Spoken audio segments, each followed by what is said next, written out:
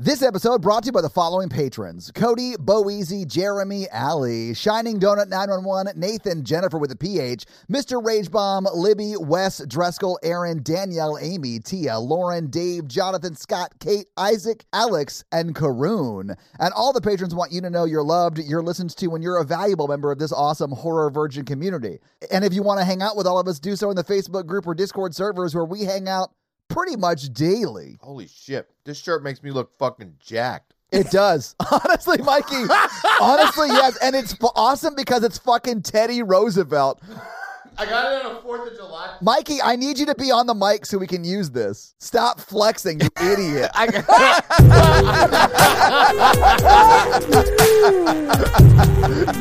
put it on. I was like, I had like a plain white t-shirt I slept in. I was like, oh, I need to put on a t-shirt to lounge in today. I need to put on a t-shirt that makes me feel like I've fucked America. The thing I didn't understand about this movie, Mikey, was that while the monster was attacking her, why was she not yelling about how it was fake and it was a hoax and this isn't real? People who believe in you are sheeple. She does. She says it's Antifa like multiple times. And I'm like, bitch, what? First of all, it's only one person. Secondly, Antifa's not really real. Like, not in the way that she believes it is. But secondly, what conspiracy theory is like Antifa are actually zombies? Paige, what? Just start. Paige, just start. Let's just jump into it. Thank you for turning into Horror Virgin. I'm Paige. I'm Mikey. And I'm your Horror Virgin Todd, which means I don't like scary movies, but you guys make me watch them. And this week, Mikey made us watch a right-wing think piece called Dashcam. Okay, are you guys ready for me to unpack why I picked this movie? I can't wait until you tell us your next pick, the fucking My Son Hunter movie that like Breitbart fucking produced. First off, this movie does nothing to try to sell that point of view. In fact, it leans into how big of an asshole this protagonist is. I would agree with you if she was not that way in real life. I would agree with you if she was acting. No, but that makes it even worse because it's the director of Host, and I picked it because he's doing his next film is based on a Stephen King short, and he got an actual budget for it. Okay. Oh, he's going to finally make a good movie? Cool. Host is a fucking good movie. Host is an okay movie. I remember Host, and I remember it being way better than this, yes. He made both of them with shoestring budgets in 2020, and Yeah. he wanted to do another, like he's like, Host was like people who were like super like respectful and doing what they were supposed to do during lockdown. He's like, I wanted to do the opposite side of the coin, and I wanted to do it with a protagonist who was a fucking asshole, and every decision she made is what put her in that situation, and she could have got out at any time being a decent person, which I think is an interesting concept to make a film on, because he's like, I want people to remember what it's like, because he made it during the election as well, and he's like, I wanted to make a film that is like that captures this moment, which I was like, that's fucking insanity. And I think because of it, it becomes kind of a Mikey movie, because I think it is scary, yes, but also like this choice drives it to a place that is weird. He picks an actress like that, but also like She's not an actress, Yeah, by the way. the problem is she's not acting. If she was acting, it would have been better.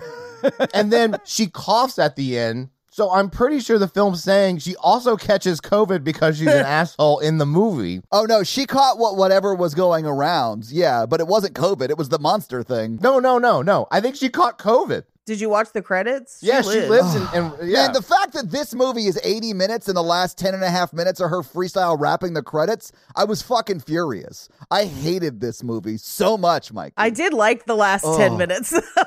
So if you unpack it of what he's trying to do, he's trying to make like a Disney's Jungle Safari ride where the guy who comes on and fake fights the rhinoceros or whatever, a crazy Trump COVID denying person, which is such an interesting concept to make a film about, because every decision she makes is objectively terrible in every situation. The film says it's objectively terrible. Every other character hates her. Every other character is more sympathetic. It's such an interesting way to make a scary movie. And I do think the body horror is pretty effective. It is. And, like, the jump scares are pretty effective. Like, the scary parts of this movie are super scary. That's one of the reasons I hated this movie. Annie is the rest of the reason I hated this movie. And I do believe, Mikey, that the director wanted you to hate that person. Yeah. I get that. And like, she didn't even go to the premiere because she didn't get vaccinated, because he did the premiere in a vaccination only theater. Honestly, I love that for him. That makes me love him so much. Like picking a theater really where you know actually. the star of your movie will not be able to show up because she's a right-wing MAGA fucking loser. That's amazing. That is the kind of madness a Mikey movie takes to make. Do you know what I'm saying? That's bringing Mikey movies into the real world, and I am here for that, Savage.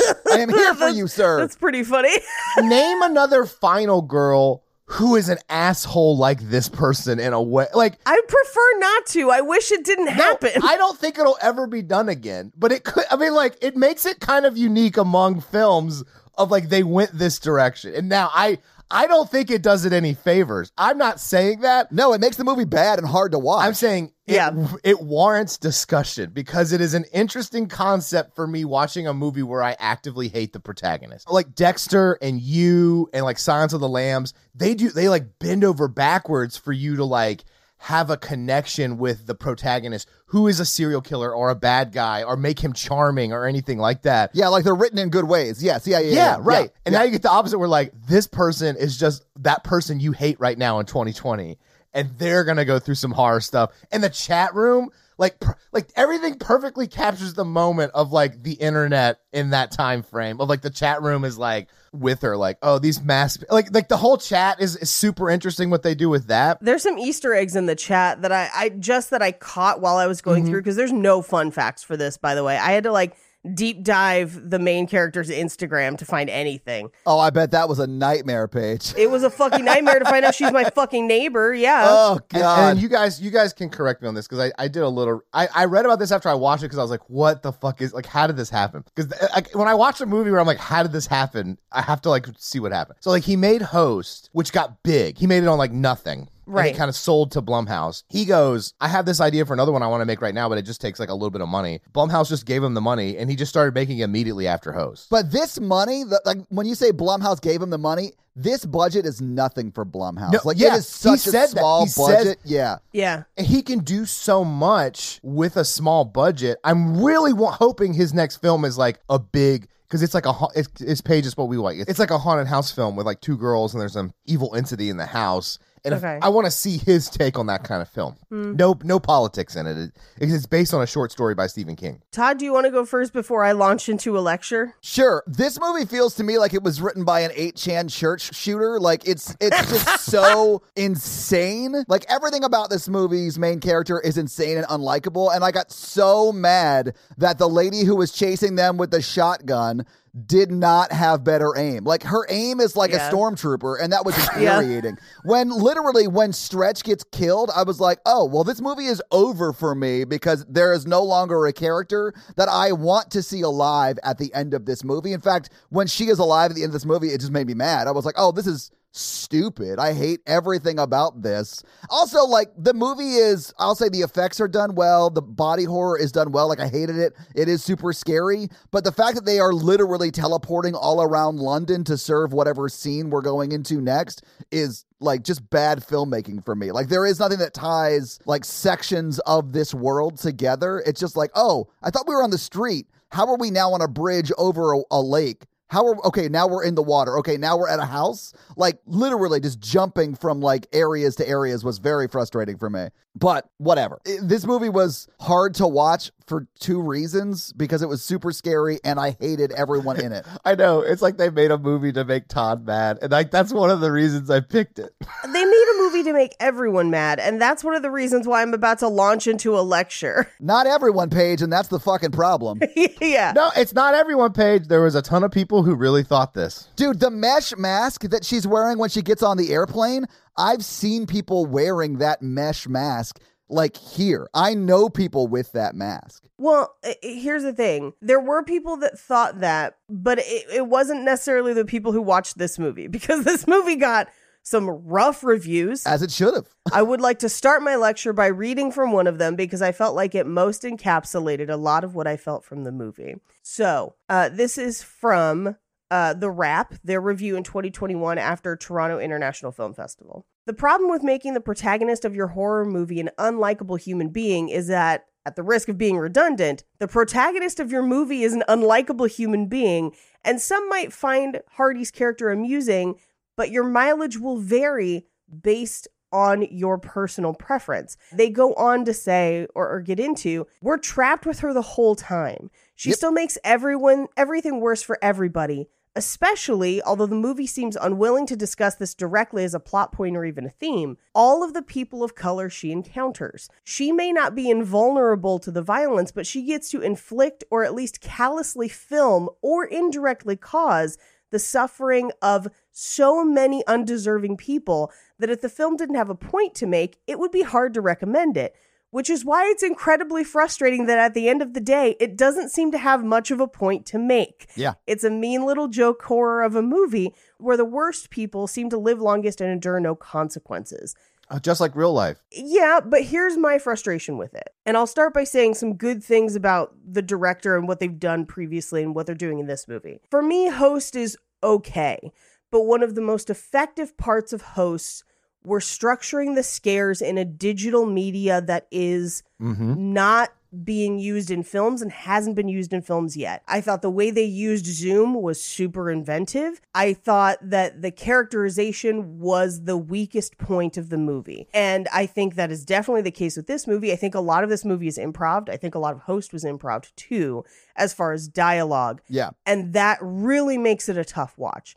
Now, what I do love about this movie, and there are some things that I do, the use of Twitch as a medium is underutilized in film and is interesting. I do respect this director's ability and drive to use unconventional digital media in a film landscape. I also think that the monster in this movie and the horror in this movie is very good, much like the scares in Host are good. But this is an hour-long movie, essentially. Yep. Like, because of movie, it's an hour. And we spend almost 30 minutes with the most unlikable person on film ever with nothing furthering our story.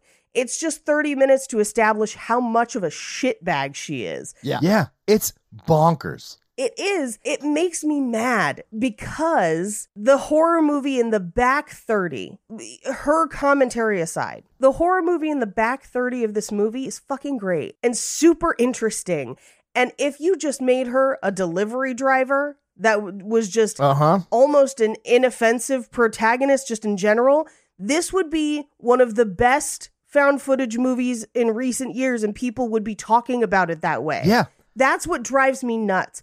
This is such a frustrating choice. It is contrarianism for contrarianism's sake, and that's childish and stupid, is what I'm going to say. I don't think I have seen a movie in a long time swing so hard at something like a concept and miss like this. Because I agree with you. I think the horror parts work so well. Yes. Oh, they're all well thought out and well made. The effects are Yes. great, all that stuff. And like this one decision it just tilts everything. And I think that is so fascinating. This movie shot itself in the foot so badly, and it made me like viscerally upset. And I texted you before the horror kind of started. I was texting you as the movie was going, and I literally told you that if I was not watching this for the show, I would have turned it off 5 minutes in. Yeah, I would have never gotten through. I have to talk to a lot of people with a lot of different opinions than me in my day-to-day life, in a lot of different aspects. So I have to hold that water and be like neutral a lot. But I have my own opinions inside, you know. But this film, I was just watching it as like a character, like a study of like, this is so bonkers. It's such a bonkers decision. Like I was like, we have to talk about it because it's so crazy. And then the director actively, from what I've read about it, like he doesn't agree with that.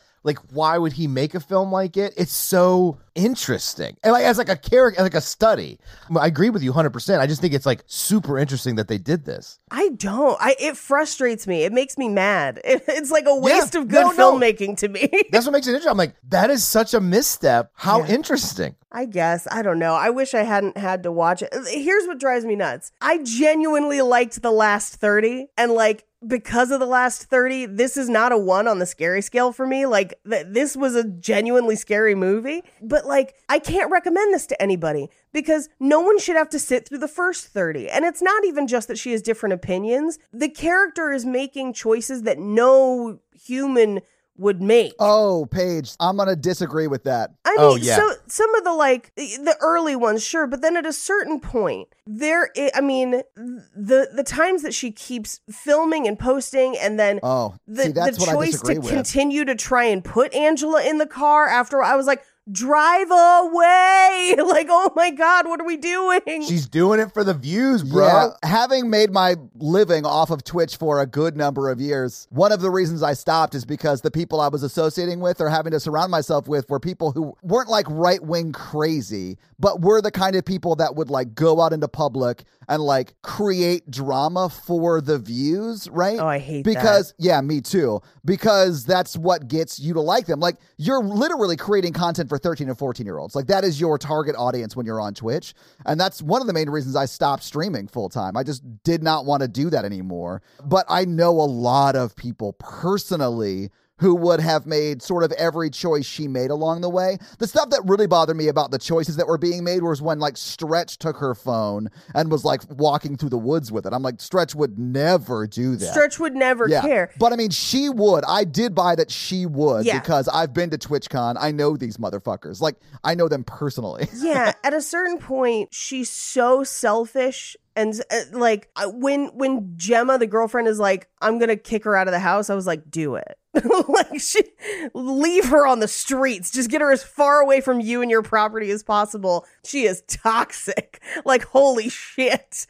It frustrates me because I feel like that one choice ruined a potentially amazing creature feature. Yeah, I mean, I will openly tell people not to watch this movie because it is scary, but there are better versions of this that don't show you that the only person that can survive an event like this is crazy MAGA idiots. Yeah, and not only that, but she's the only one that survives. And every single person she hurts or kills along the way is a person of color and a liberal. Yes. In most cases. Yeah. Except for the bride and groom that she runs into. I hated that. Yeah, same. Jason Blum's pretty to the left. And so I was like, how did this get made? So I went down this rabbit hole of like, why did these decisions? Because I was with you because I was like, the way this film presents is like, this is like Todd's saying, like this, like My Son Hunter or whatever film. I'm like, this is crazy. But like, it's not that. They're like they tried to make a parody. I don't know. They failed. It's not a parody. Because there's no satire or any statement to it. Like, that's what's so frustrating. There is a statement, and it is that this person's line of thinking will save your life.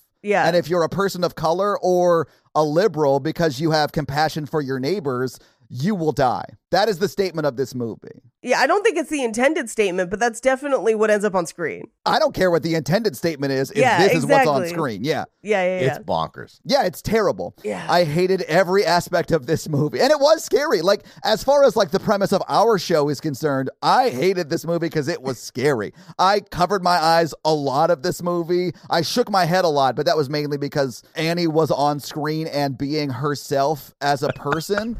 And I just couldn't deal with it. I was like, oh my God, this fucking lady is insane. My hatred of Annie made the movie less scary for me. Same. Because I was actively like, rooting for it to get her. Yeah, kind of. Which like changed. Like, I was like, man, I hope Stretch lives and she gets murdered and he grabs the camp. Like, I was thinking there would be like a turn like that. It was I'd not watched a horror movie like that. That's why I wanted to discuss it, because there hasn't been a lot of podcasts I don't think that have done, because I think it's kind of a little controversial, I guess, for sure. But I think I've never seen a horror movie. I've seen bad horror movies, but not like such missteps that like ruin your whole film. Because I knew watching it the first time, I was like, people are going to hate this. And they do. Because of the protagonist. It's so interesting. Here's my frustration, though. Like, this is what drives me nuts, because I'm like of two minds about this movie, because like, it's so frustrating.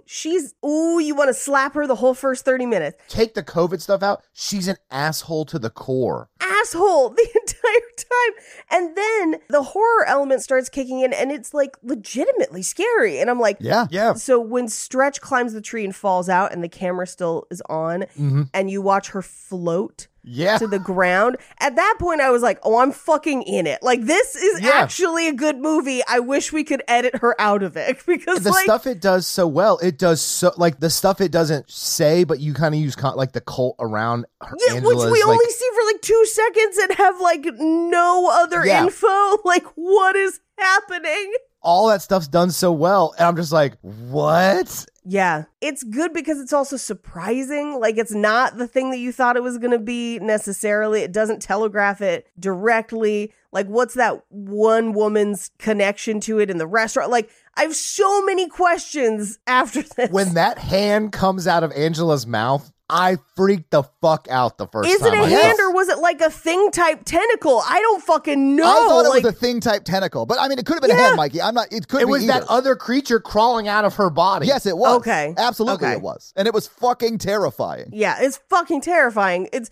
the part that I'm like, this is fucking great. It's such a contradictory movie where like all of that stuff is like almost like a 9 and well made Yes. with this element that's a 1 in choice. And I'm like, this is crazy. Like, this is crazy. But it makes the whole movie a 1. Not a 1 on the scary scale. I should clarify. Yeah. It makes it shitty. Like, it makes this movie unwatchable because the one person who should die in the first 5 minutes of the movie saves herself. That is insane. Yeah. If she died at the end, would we feel the same way? I thought she was going to die at the end. If she died and Stretch lived, I'd be fine with it. That's what I thought was going to happen. Because then it would have a uplifting-ish sort of message about like, hey, we should maybe believe science and like pandemics are real and, you know, shit like that. Like, Stretch is the most empathetic character ever of Yes. like, you have a family member or like such a close friend who went the other way during those times. And you're just like, I don't want to hate my family, but it's happening. You know what I mean? Like, I felt for Stretch in a way that I mean, I felt bad for Stretch because this bitch just shows up at his house in London, opens the fucking door and slaps him in the face, and they don't immediately kill her. Like, that made Yeah. me so fucking mad. She has, like, no personal boundaries that are not, like, her own. It is a lack of empathy, really. Like, she, like a lot of people in the party, have no empathy, and that is why they have the views and beliefs that they believe, and that is infuriating. I like your perspective from streaming. that Twitch streaming has turned her into a monster a little No, bit. I'm not a monster. It hasn't helped. It probably No, but like I think pushed her wherever you along. start, it pushes you wherever. But like, Yeah. So one of the reasons I stepped back from it was because I could see myself becoming like this terrible person. right. And I could see other people along that journey who were like further along than me. And honestly, we're making a shitload of money being terrible, you know? And like, there is a draw to want to make a shitload of money, but I just couldn't walk around like downtown San Diego and like cause scenes. Like, that was not like what I wanted to do. And I or Nashville, but I was in San Diego at the time. I just did not want to be that person. Are you saying that fame is the tentacle thing inside of all of us? Oh, yes. Here's what I will say as somebody who is around creative people a lot and people who become famous and whatever. Fame and exposure and visibility enhances who you already were in ways that you don't always expect too, where parts of you that you don't think come into play in your performance get escalated or aggravated by that additional visibility. Like, you may find that you hate dealing with that many people who like look at you. And I would say that's the healthier response, to be like, I don't like that this many people have this many eyes on me, and I find it suffocating. However, there are people who, instead of worrying about that level of visibility, thrive on the attention and take that as validation. Yeah. And you really shouldn't, because these people don't actually know you. It is just a group of people who are going to yes and everything you do. And some people lean into that, and the crowd mentality spins it into something horrible. And so you will see people that seemed relatively normal get famous or get attention and turn into fucking monsters. And it's because they listen to the echo chamber of the people who love them. On the flip side, you'll see people get super famous and get very withdrawn, but be the same person they always were, if that makes sense. And it's really one of the two. People go either way. I thought this movie would have been super interesting if she got more views for having those beliefs, like lean into that crowd, like a lot of people do. And during the moments it's not streaming, she like goes back. But That when would have been she's streaming, interesting. she plays it up. I would have actually been here for that. Like, that would have been more nuanced. Yeah. I think if there was a script, it probably would have gone something like that. Well, and here's the thing. I don't know that there wasn't. I feel like there wasn't. But, I mean, there's definitely at least an outline for some of it. Yeah, there was a rough outline. Sure, yeah. I know someone who used to do comedy, and I guess still kind of does in a weird way, but in the middle of pandemic decided that they did not believe any of the mask stuff, that it was all a hoax, all conspiracy, moved to Texas, and now is on InfoWars pretty regularly. That makes sense. But we're still like Instagram friends, so I just see her come up on Instagram all the time. Oh, I didn't realize you were a friend with the main character in this movie. She was one of those people that it was like she desperately wanted to be liked. Yep. All the time. That's what was so important to her, was being liked by others. And the more validation she gets with the conspiracy stuff, the worse it gets. Mm-hmm. Where it started out with her being like, I don't really like masks. And people were like, that's right. And then now it's like, not only do I not like masks, Hollywood is stealing children for adrenochrome. And it's like, oh my God, like, what are we doing here? Like, I'll say that. this about adrenochrome. It's delicious and it keeps me young, so I'll never stop doing it. why do you think I still look 23? Exactly, Paige. You know how many dead kids went into me looking good in this t-shirt? 3. Okay. That's a lower number than I assumed. That's fine. Yeah, Thanks for breaking that out for me. Yeah. Yeah. And I feel like in this movie, her Twitch, like the commenters, It's that's the echo chamber. Yes. The one thing that's not political that I liked about the Twitch chat is the running joke of, it's right behind you.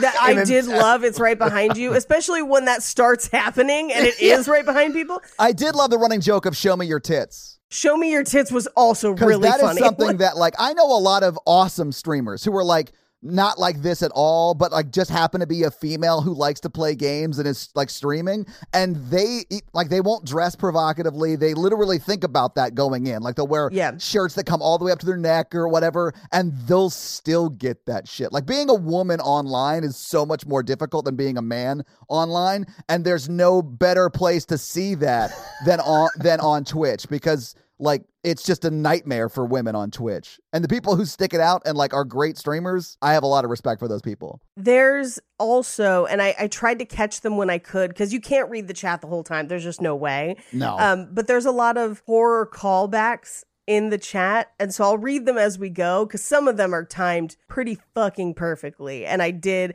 And so that's why there is so much thoughtful, good shit in this movie that's ruined by this character. And I hate it so much. Yeah, maybe we should just get into it and go through it scene by scene so we can get through this infuriating movie that Mikey made us watch.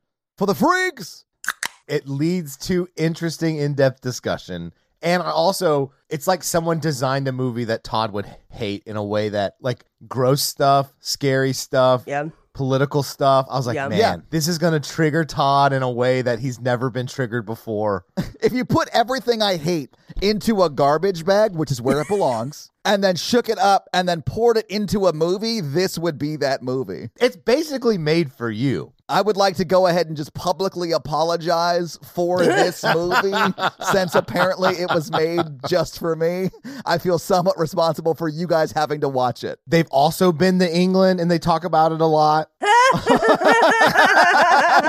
Let's just get into this fucking movie so we can talk about it scene by scene. I would also like to let people know that I am drinking C4 Pink Starburst flavor. If you drink the C4 really fast, your face tingles. Yes, that has happened to me before. That happens to me when I drink pre-workout. Like before I go for a run or before I lift, I'll drink pre-workout and my face will start tingling during the workout. And I'm like, oh, I'm so strong. Lifting like doing curls with like 25-pound things. So it happened to me on a road trip where I was trying to stay awake all night. Oh. And so my face and my body started tingling. And I was like, am I having a heart attack? Like I just immediately went to paranoia. I was riding in the police car, like every morning when I ride with them, like the first thing we do is like go get energy drinks at a gas station. Yeah. And then I like chugged it because I was like super sleepy. And then we had a call and I'm like, hey, do you need help? And I'm like, okay, I got to calm down. I was like, I'm scaring the people I'm trying to help here. Yeah. I was like, my fingertips are tingling. And they're like, are you okay, man? One day we went and got energy drinks and like I knocked it on something in the police car because there's a lot of like shit in there. And like it started leaking out the bottom, and the officer's like, "Just shotgun it." And I was like, and so, like I shotgunned it. The car next to me is like, "What is happening?" Because they're like looking at me, and I'm like, you're just like shotgunning energy drinks in a cop car. Yeah. And I'm like, these people have tanks? what are we doing? They have tanks and they're shotgunning Monster energy drinks or whatever. I'm the most hyped therapist in the world. Woo! Let me fix your dad issues. Woo! Let's move into the movie, though. Let's just talk about the fucking movie. Okay, so we open on the Blumhouse intro that always scares Todd. How was it for you this time, Todd? I fucking hate it every time, Paige. Every time I hate it. Have you gotten better with that? No, he hasn't. That's why I took notes of it. I was fucking like, hate it this. every time. It's like creepy. It's almost as creepy as like the Nope intro where like you see like the Gordy stuff. You don't really realize that they're showing you the Gordy stuff. Like that was creepy too, but this one's always creepy for me. I also liked, I don't know if you noticed, the director, the guy who made Host, his production company is listed and his production company is Boo Earns Production. Yeah. Like if you're a massive Simpsons fan, that's hilarious.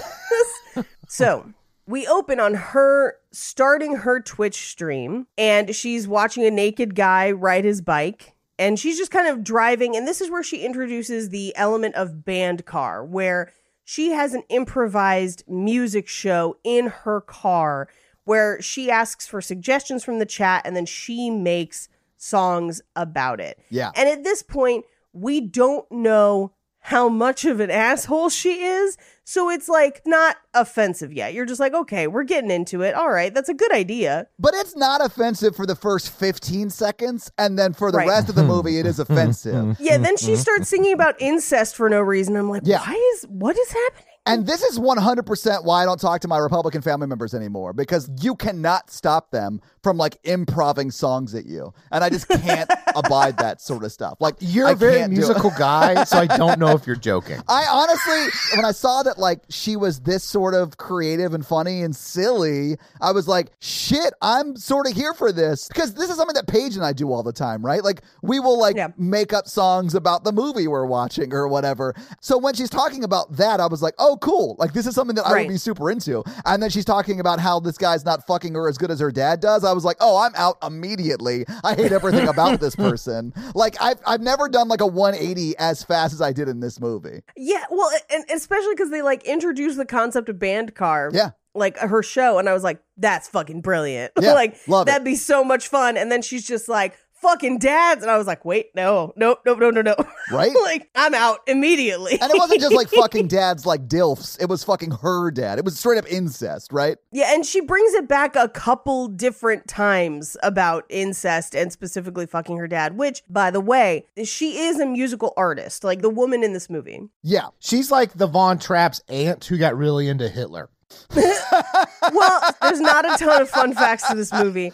So I went and found her Instagram. Don't go find her. Don't hurt her. Don't anything. Just leave her be. This movie is definitely a heightened version of her. But she is a musical artist. And her band's music actually plays over the credits that are not improv by her. And it's not terrible. Like, I was kind of here for it. But she definitely took a weird turn during pandemic, and she holds a lot of these beliefs, unfortunately. She definitely seems to be, from her Instagram, it would suggest, a bit of a conspiracy theorist at a minimum, and definitely anti-mask, anti-vax. It's a lot. But one of their early songs in the band, like, she had titled something like, "You don't fuck me as good as my dad does." You don't fuck me like my dad. Yeah, you don't fuck me like my dad. I found that too. Yeah, it's a callback for her to the point where I'm like, have you talked to somebody about that? Like, Yeah. Like what happened with your dad that makes you do this?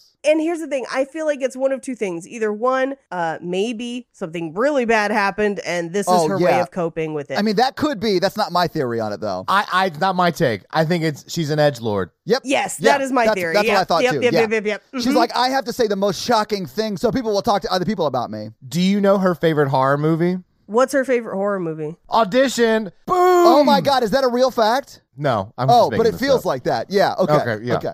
It does feel like she would cut off someone's foot and throw it at a glass door. Yeah, but I feel like I run into a lot of people like this at Roast Battle who don't understand what Roast Battle's about. And also don't really understand what comedy is. Right, because they'll just get up and say something shocking with no craft to it. And they'll be like, I'm doing the same thing as you. And I'm like, no, you're not. Like, I'm working on crafting and writing a joke that it doesn't necessarily need to be the most shocking if it's the best written. Like, that's where we're at. Like, you can write really good jokes about more mundane things and still win. Like, you are missing the point. And a lot of people struggle with that, where they're like, why didn't you just call them the R word? And I'm like, because that's not as funny as implying that his hands are Italian. Like, like whatever. Like, there's a million different things that you could say, and just saying the most shocking thing is not effective. Yeah. Because internet humor is not real humor. Right. Yeah, it doesn't make actual audiences laugh. That's why TikTok stars would get spots on comedy shows. They'd be like, I don't know if you know, I got like a bajillion followers. And then they just bomb like so hard. It was real frustrating to watch. No offense to any of us, because Paige, you do this successfully, but like I've seen podcasters try and do that, and it just does not go well, because the skill set to be able to podcast well is, I can see how it is somewhat related, but it is very different than stand-up. Like, I don't do stand-up because I would not be good at that. Yeah, I cannot stand up for long periods of time. My legs hurt. Mikey's got a 5-minute set, and that's it. Yeah, people think it doesn't take any practice and it doesn't take any preparation or work. Sure. It's that same kind of feeling of like, oh, I just get up and say crazy things.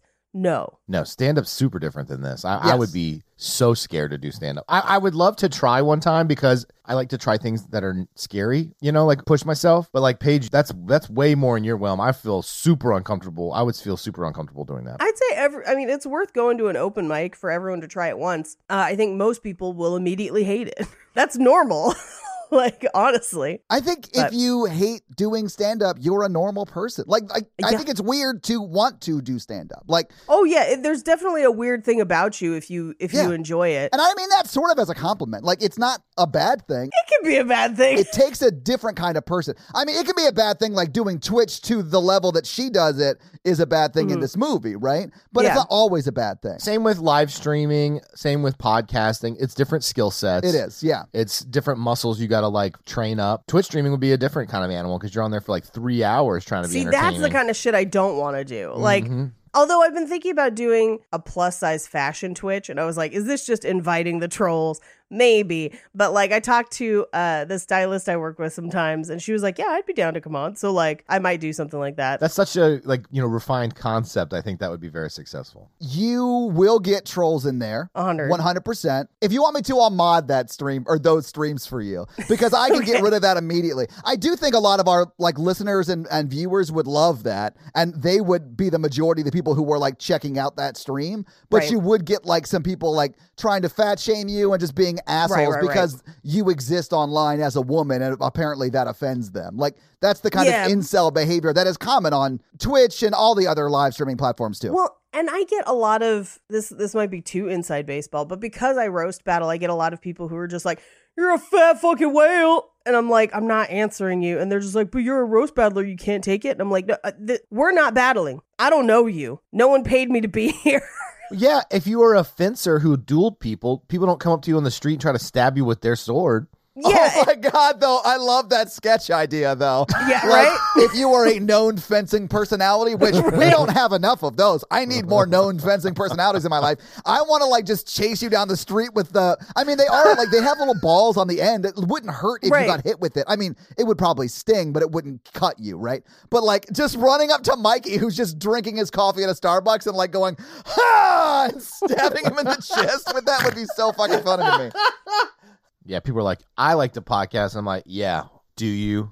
Are you as dumb as I am? I don't think so. Mikey, I don't think anyone is. And that's why I love you.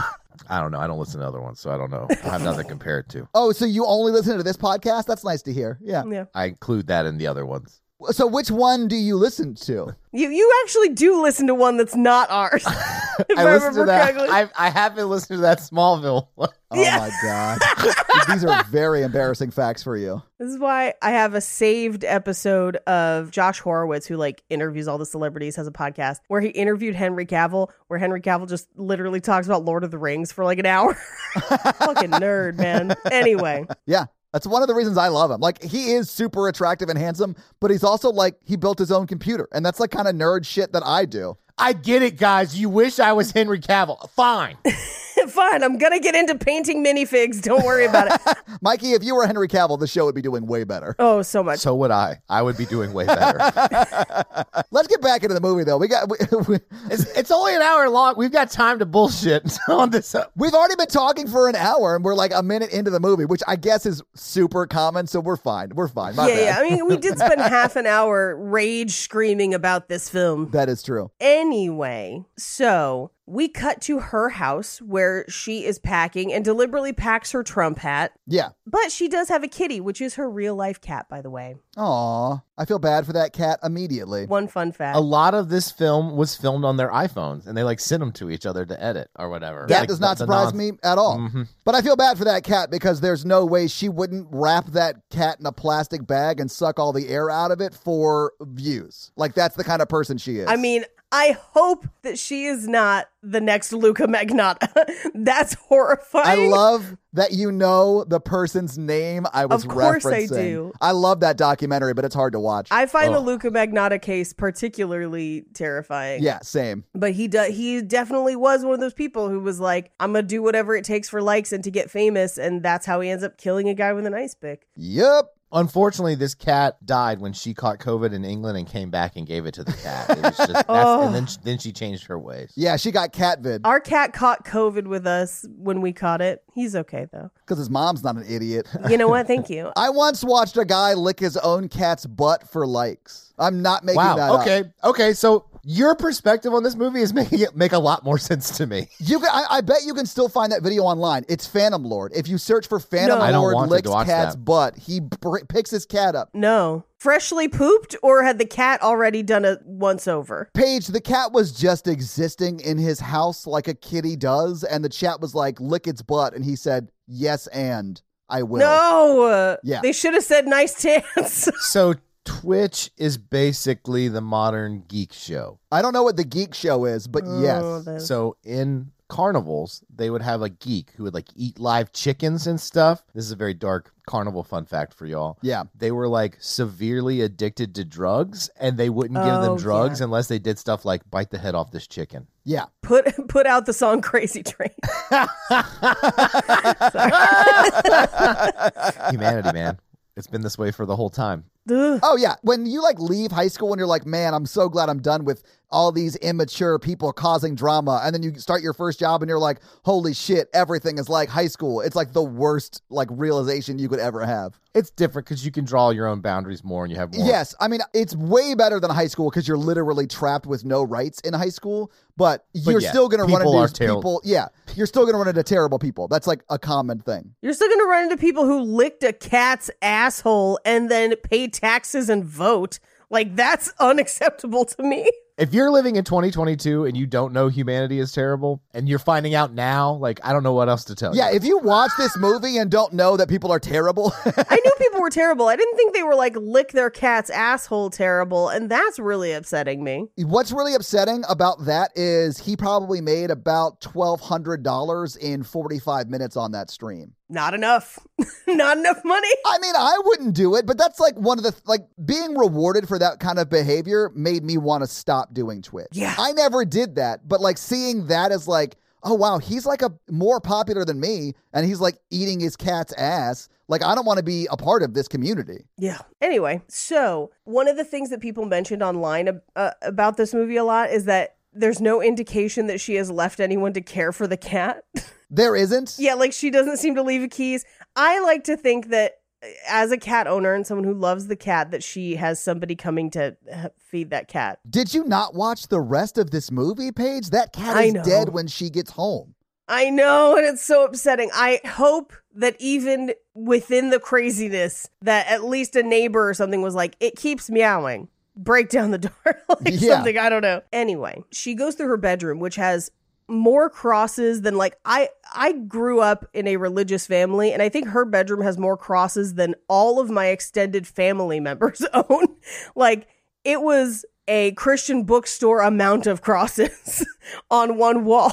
Yeah, it was I get my income from Lifeway books amount of crosses. Like, it was a lot. Right. And I don't prescribe to the beliefs that you guys prescribe to, and I know a lot of people that do, and they have a cross, maybe 2 in their house. I feel like that is normal if you're a Christian person. Yeah, I feel like that's normal. But to have 30 over your bed is weird. No, that you only do that if you're possessed. That's too much of anything in one room, right? It's a Conjuring 2 level of crosses. Yes. And also, a lot of crosses for someone who sings that much about incest. Well, I don't know about that, actually. Either you're super devoted to the Bible and you're like, we're living the way the Old Testament Exactly. did. I was about to say, the Old Testament had a lot to say about incest and stuff, so maybe. Or the crosses maybe don't mean that much to you. Who knows? She is definitely someone that uses her religion to hurt other people and doesn't necessarily follow its beliefs. Yeah, it does seem that way. Yeah. She rolls up to LAX, which is empty, except for one coughing woman that they have blurred. Now, here's the thing. Empty LAX is a dream that never happens. It was only possible during COVID. Yeah. One of the things I didn't like about this movie is that they blurred the faces of the people who were in public, because right, that is not what would happen if you were being broadcast on Twitch. She's actually not on Twitch. She's on, they didn't want to pay for like the branding of Twitch or whatever. They don't need to. It's fine. She's on bitch. Boom! Oh my God.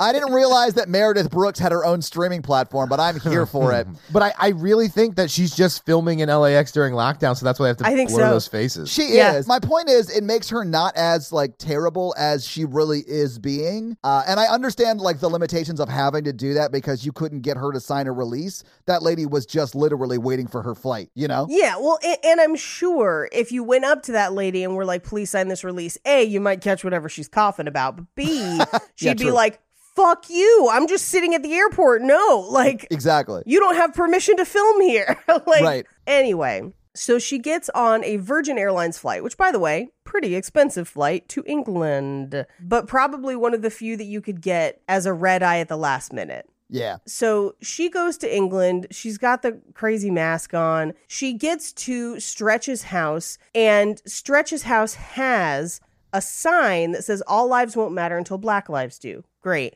And she finds his set of keys under a rock and is kind of muttering to herself about it.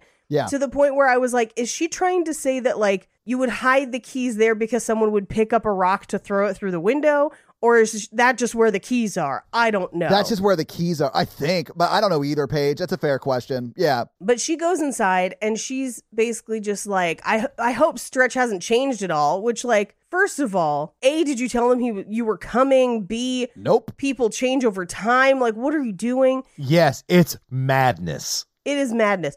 And she goes through and she's like looking at all the pictures in the house, and she goes upstairs and sees that he's asleep. And we can't necessarily immediately see that there's a woman next to him, although we will moments later. And she does what she calls the Silver Lake handshake, which, by the way, as someone who lives very close to Silver Lake, have never seen this happen.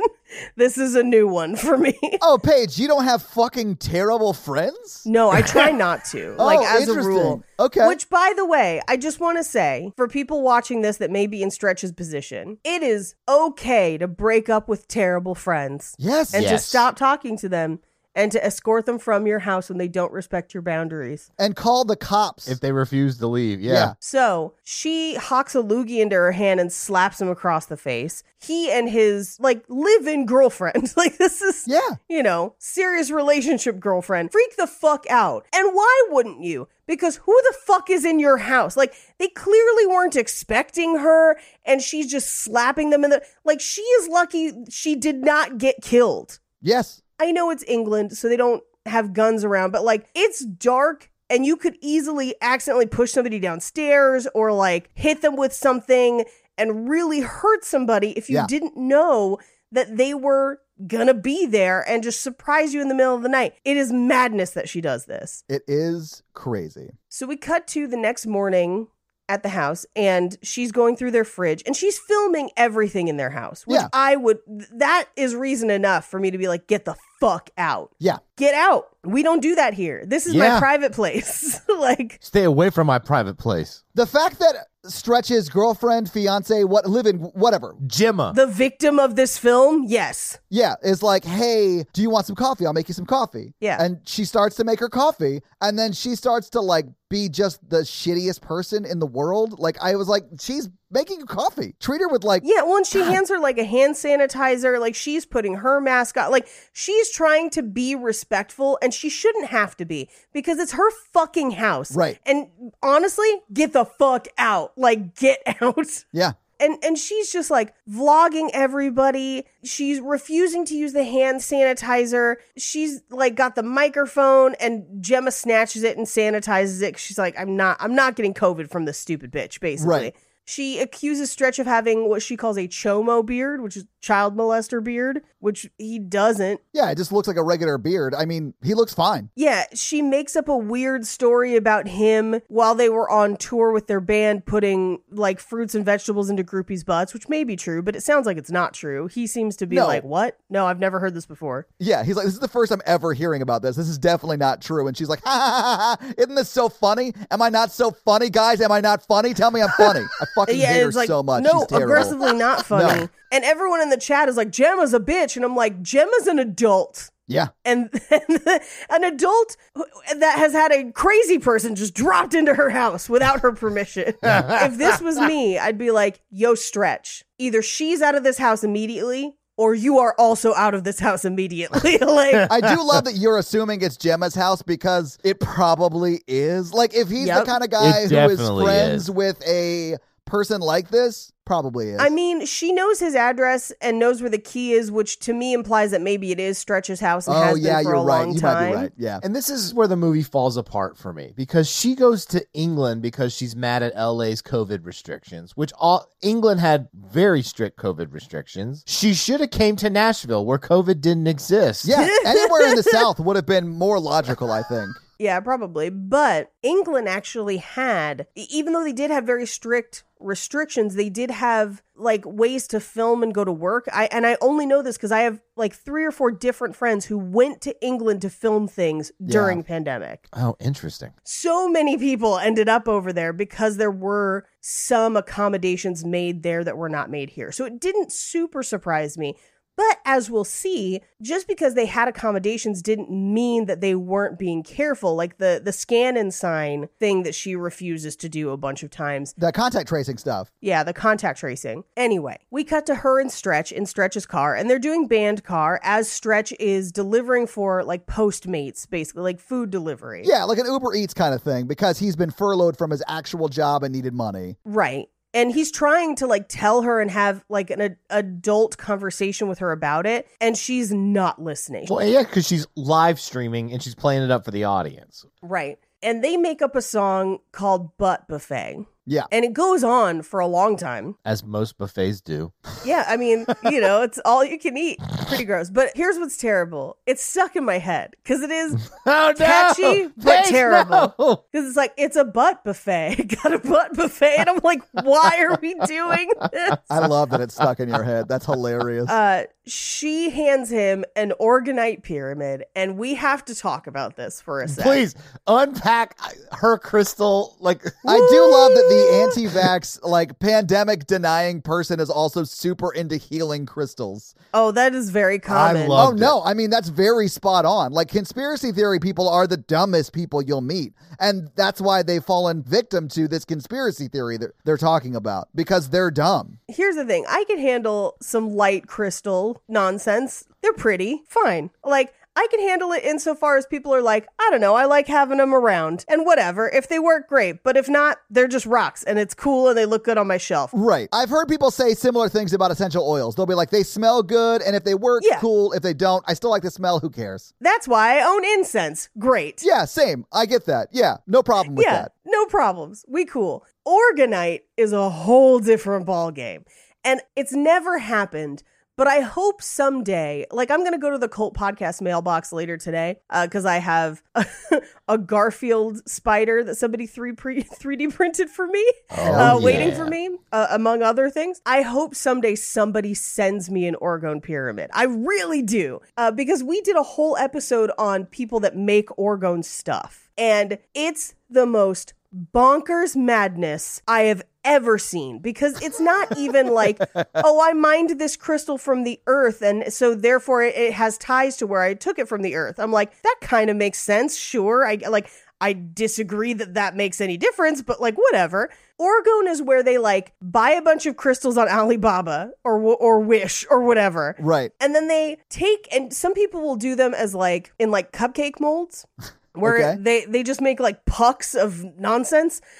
Some people have pyramid forms, which is what she has. So they'll put like layers of like crystal, metal shavings, whatever. And then they just do it with boat resin. So it's like this resin pyramid with crystals and like activated charcoal and metal shavings and things inside it. And they're like, it's supposed to repel orgone. Orgone isn't real. It's like, it doesn't exist. Oregon, the state? No, the state? I hear Portland is pretty nice in Oregon. You say that, but we did Geely yesterday, or we recorded the episode for it. And dude, Jennifer Lopez cannot say the state Oregon to save her life. Oregon. Anyway, orgone is supposedly an energy force. Okay, from Wikipedia, which I know is open source coded, but whatever. Orgone is a pseudoscientific concept described as an esoteric energy or hypothetical universal life force.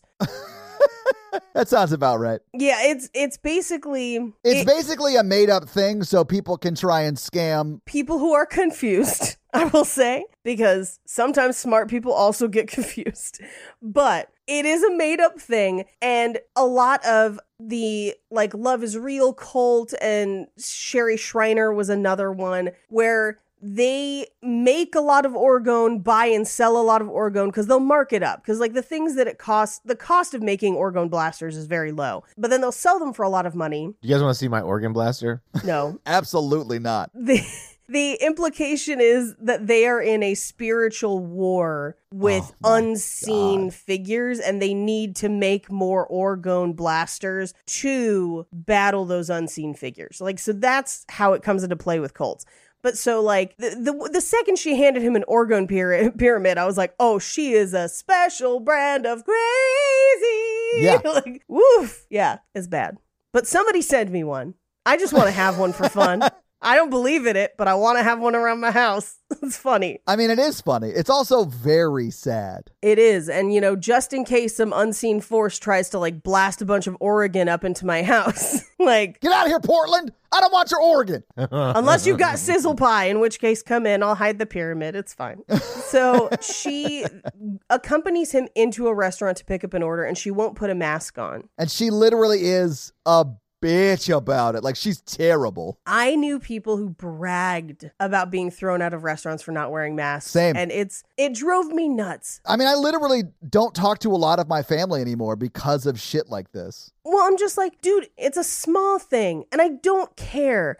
Like, it does not really hurt me in any way to wear one. So just like, yeah, put it on if a place wants you to put it on. Like, and if they don't, great, whatever. But like, if somebody asks you nicely... and it looked like he actually had one to give her, too. He did. He had, you know, it's like sort of like going to a hospital. They have masks there for you just to take. Yeah. Thank you. Yeah, great. For this interaction, I will wear one. Whatever. Yes. But she, like, actively fights him on it and gets in his face and gets the camera in his face. She's just being the worst. And this is 2020. This is mid-pandemic. This is high pandemic. So videos like this were being posted online all the time. Yeah, because the people who do this also are so dumb that they don't understand that, like, businesses are private businesses and they can make up their own rules. And if they want to kick you out for not wearing a mask, that is legal because they are not subject to, like, the government's rules in the sense Shut up, that, like, sheep. Bah. Exactly. And this is why you can't talk to people like this because they're unsufferable cunts who don't fucking know how to be compassionate, like, surviving people in the world. I hate people like this so much. Yeah. So she gets escorted out, and Stretch is mad because, like, this is his job. Like, she essentially went in and just fucked up his job because she's the worst. The fact that Stretch even talks to her and doesn't just like drive away to make his delivery boggles my mind. Like, if Mikey showed up at my place and was like being this sort of insufferable douche, I would no longer talk to Mikey ever. Yeah, I'd be like, we're done. We don't need to. And I love Mikey. But like, if he did shit like this, I'd be like, I can't talk to you ever again. Yeah, by the time you get back to the house, your shit would be on the curb. Yeah, exactly. But he does take her back to the house, and immediately Gemma, his girlfriend, is like, get her out of the fucking house. She hasn't been wearing a mask outside. She's risking our safety. Yeah. And again, this is high COVID. This is like 2020. It's not like right now where, you know, you're probably inoculated. This is pre-vaccination COVID. Well, I mean, this woman is anti-vax. There's no way she's ever going to get vaccinated. So there's no way she's ever not going to be a risk to those around her. Right. And we cut to, she's listening as they're arguing whether or not she gets to stay. And I do not understand or fathom why Stretch is arguing in her favor. Me either. He should be like, yes, help me get her stuff. She's going on the like, bye. Yeah, you need some backstory, like she saved his life when he accidentally overdosed or something on tour. Yeah, and then she suffered some severe head trauma that made her this level of stupid. Like, you need a Wookiee life debt to be able to bend over backwards for this woman. Like, she had to, like, really have saved your life a couple of times. Yeah. Because you know Chewie looks at Han Solo like we look at this woman. Oh, yeah. Well, what you don't see because they edited it out is that Han Solo is a right-wing nut job. He's always talking about how the Empire really didn't do anything wrong and how, like, Palpatine's just misunderstood. And it's like the fake news that Alderaan got blown up. Like, Alderaan's totally still there, guys. Don't worry about it. Chewie and Han are like business partners, and Chewie has, you know, Han speaks for him because, you know, Galactic Basic isn't his first language. Right. And Chewie's like, yeah, that's a great price. Let's make the deal. And then Han's like, fuck it. Let's take the shit and go. And he's like, fuck, again? I know what it feels like to be Chewie. I like that you referred to it as Galactic Basic. That's what it's called, actually. I know that's what it's called, but I was just like, that's Henry Cavill and Lord of the Rings level nerd shit. Like, that's... I apologize. Anyway. I just have a lot of sympathy for Chewie because Han Solo's big ass mouth gets them in a lot of trouble unnecessarily. Yeah. And he's stuck there because Han saved his life once. I just want to do therapy with Chewie and be like, you know, you can have better boundaries. He did help you, and that's something we can acknowledge and thank, but also you can draw boundaries and have a healthy life. I can't do Wookiee. I love Mikey's Wookiee in therapy impressions. They are my favorite. I'm in a weird mood this morning. No, I love it. So she, while they're debating whether or not she's going to stay in the house, leaves and steals their car. Yeah. Which is a felony. Yes. Report it stolen. Like, don't try to get it back from her. And his phone. Consider it a blessing that she left on her own, put her shit on the curb, and report that car stolen. Yep. Just like, let the police handle her. Yeah. Change the fucking locks and let her spend the night in jail. Please. If she stole a car, she's going to spend more than a night in jail because I'm pressing charges. Grand Theft Auto. Yep. At least in America. Things are different other places. But like, here we take the theft of property that's worth money seriously. I'm pretty sure over there it's called Grand Theft Motor Coach. Grand Theft Lorry and whatnot. Mikey, a lorry's a truck. I know. I don't know if you know, but Todd went to England one time. You're the one that made the joke. Why are you shitting on my... They called fries chips over there. I've been over there, Mikey. And they called chips crisps. They do. That is actually true. That's true. I kissed a Scottish girl once. I know. I'm pretty sure she kissed you. I kissed back, baby. Because I'm a diplomat. If you are a Scottish woman who once forcibly kissed Mikey at a camping trip, I want to talk to you. Please reach out. I also want to talk to you for different reasons, but I still love you. Guys, it's never going to happen. She went back through the stones. Oh, Mikey, in order to get her, you're going to have to travel back to 1730 or whenever that takes place. I mean, throughout, like, there's been 6 seasons that have taken place over the course of like 50 years at this point. So okay, but watch out for the Battle of Culloden. That's all I'm saying. Yeah. Watch out for Culloden. Anyway, back to this movie. So he calls on the phone that's in the car and is like, "Bring my car back." And we can hear Gemma in the background like, put her shit on the street and call the cops. And I'm just like, yes, Gemma, draw those boundaries. Yeah. But she hangs up and sings songs from her car. Now, here's the other thing that I kept thinking about during this movie. When we went to the UK, my dad drove, and driving on the wrong side of the road is so disconcerting. It took a while for him to get used to it. So unless she spent a lot of time driving in England on the wrong side of the road, I'm amazed that she's not just mowing people down constantly. She does get in like 3 car wrecks in one night. Yeah, I was going to say, she does get in a bunch of accidents. Like, at the risk of being made fun of, again, for having been somewhere outside of the U.S., I also drove when I was in the U.K., and it was weird. It took a while to get used to. Yeah. Anyway, he gets a food delivery notification on his phone. And she's like, I'm hungry too. Let's just go pick up the food and eat it. Which is like, bro, what? That's selfish and inconsiderate. Yes. Yeah, no, it is. It's terrible. I order Uber Eats way too much for someone in my income bracket, but like I would be so livid if the guy just picked up my food and like ate it right there. That's happened to me before. Matt, it's happened to me before too, but it was Chipotle and I didn't care that much about it, you know? It's like that kind of thing. Mine was Mendocino Farms and I cared a lot. I don't know what Mendocino Farm is, but that sounds way better than Chipotle. It's a sandwich place and they have really good sandwiches. And thankfully, like I was picking it up and I got there and somebody else had just taken it. And so they remade the order for me, but then I had to wait for it and it was a bummer. Yeah. But I do think it's crazy that once she goes in, like her commenters are like, check the cash register. And she's like, I'm not a thief. And I'm like, yes, you are. Like you stealing the food, also thief. It is thief. Yeah. You're stealing from the person who paid for it. Like, anyway, she goes to the restaurant and it is clearly empty and closed. And I could not fathom that they would not have locked the doors if they were closed. There's so many times in this movie that she just walks into empty places that are not locked. And I know that the UK locks their doors. This cannot be indicative of what a real experience would be. People lock doors, right? I would assume I locked my doors. I don't know. Yeah, like especially of a business. She walks into multiple businesses with just unlocked doors. And I'm just like, what? It's England. They don't have guns or whatever. I guess it's like a different thing. No. When I was in England, everyone locked their doors. And I'm not saying it was because I was there, but wow. You heard it here first. Todd tried to break into multiple houses while in England. I will come at this from a retail perspective. The second you're closed, you lock that door. Yes. So that people don't pester you. Yeah. Like the fact that this restaurant is open and she wanders around it and eats like an egg, like a hard-boiled egg or something. Yeah. It's like a pickled egg. It's a pickled egg. Ugh. And the lady comes out and is like, excuse me, we're closed. You can't be here. And I'm like, I would have already called the police on her. Yeah. Because I don't know if you're robbing the place. I don't know what's going on. I don't know if I'm in danger as an employee.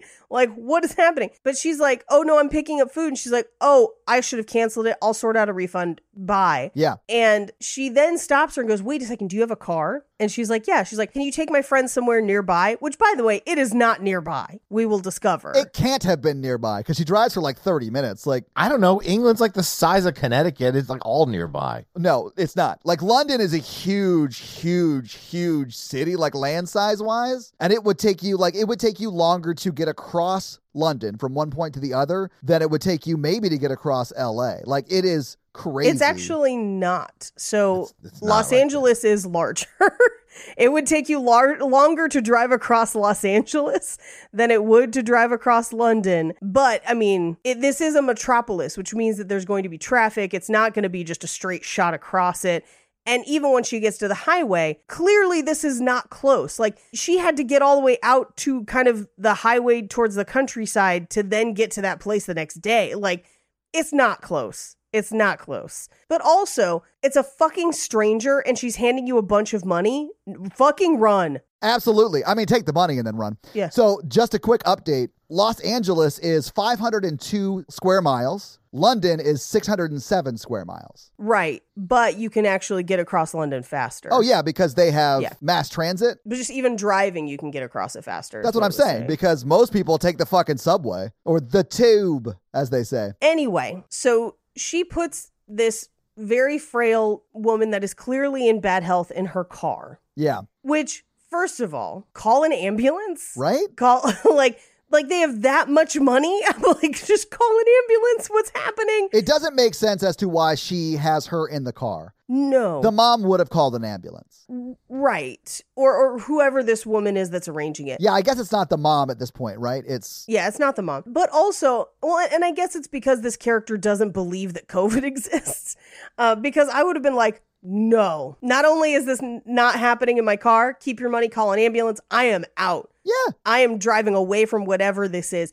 And she even identifies at one point, she's like, what is this like trafficking or whatever? And it's like, yeah, it could be that. So run away, like call somebody. Like this is, yeah. Ooh. Anyway, so she puts her in the car so she can live stream and try to interview her. And Angela doesn't talk. We will find out why later. But she does ask her, like, what's at this address? 214 Timberline Way. And she's like, is it an adrenochrome harvesting Tupperware party?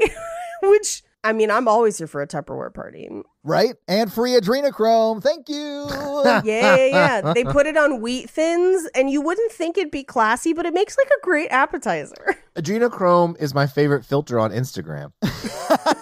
It makes everything super like silvery. There are words that when people say them in a serious context, I know they're the dumbest person in the room, and adrenochrome is one of those words. That and woke. Yeah, it does not exist. If someone says woke in a negative context, then not like I just woke up, but like in a these people are so woke, I know they're the dumbest person in the room. Adrenochrome is a chemical compound produced by the oxidation of adrenaline, or epinephrine, and it is the subject of some research in the 50s. Some people believe that it has it's one of the components as to schizotypic or schizophrenic onsets, potentially. However, within the QAnon conspiracy community, people believe that adrenochrome keeps you young. There's no scientific proof that it does this. It is complete nonsense. But they believe that you can harvest it from children to keep you young. There's not an easy way to harvest it from people or to ingest it. Like, it's just not, it's a crazy belief. It's the people who believe that everyone in Washington and Hollywood is eating children. Yeah, it's like they satanic cabal people. Yeah. It's your run-of-the-mill satanic panic bullshit. Yeah, literally, QAnon is just satanic panic revisited. Yeah, it's just a grift. That's all it is. That's all satanic panic was. Yep. It's just a grift. It's like what MAGA has become. It has become a grift. Yep. So, as they're driving, it appears that Angela has soiled herself, which is unfortunate, but also this person does not seem well. So, like, I wouldn't be surprised. I'd be like, yeah, that seems like kind of what you signed up for by putting her in your car. So, she takes her to a cafe and takes her into the bathroom and is trying to help clean her up when somebody just like bashes in the door. Yeah. And the bathroom gets like destroyed and we can't see who's doing it or what's happening. I've destroyed a few bathrooms at takeout places. Hey, same. Oh, man. Annie, our driver, runs out of the bathroom and kind of hides behind the bar in time to see that Angela like force throws a person across the room, like through the bar. And then that person who has a shotgun and is trying to seemingly kill Angela ends up fighting Annie to try and get to Angela. Yeah, and we find out why she's fighting so hard in a bit, but like, right. You don't know what's going on at this point. You're like, what the fuck is happening with this person who's like, I thought the lady was like 60 years old, like old lady, you know? Well, yeah, and Angela in the bathroom when she's trying to clean her up, we do reveal that she has an Ariana Grande tattoo. Yeah. Which is a very strange choice for anyone of any age, but great. I mean, I don't think there is any age limit on liking music like that. Oh, no, I was thinking more the tattoo. The tattoo is a strange choice. How else is Granny going to represent the love for Ariana Grande? I do like Ariana Grande. You can't just rock a high pony and expect people to realize what you're doing there. I don't like that she pretends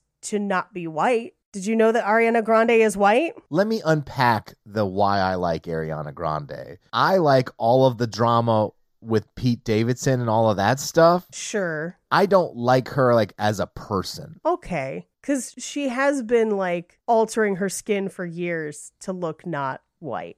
And she is white. That's not good. Also, strongly dislike her brother, who was on a season of Big Brother I watched. I honestly could not tell you anything about Ariana Grande except for the high ponytail and that she's like a singer. I prefer the better version, which is Ariana Venti.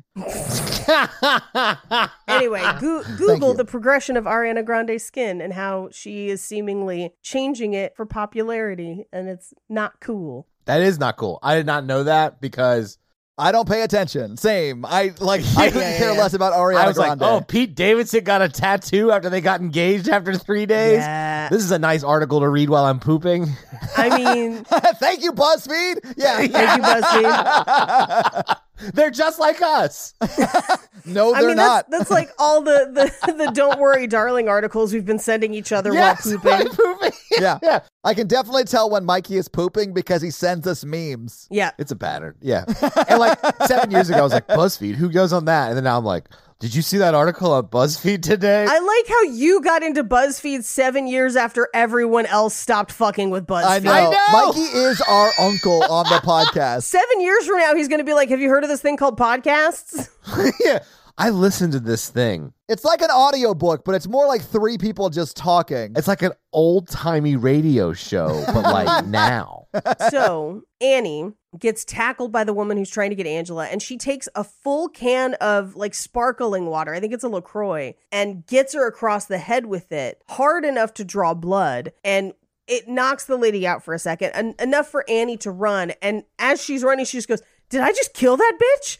Which, like, self-defense. You're fine, but, you know, whatever. So she runs to the car, and Stretch shows up, and she's like, how'd you find me? And he's like, you've been Twitch streaming this whole thing live, you moron. I do love how he puts the phone up against the glass that's streaming her stream.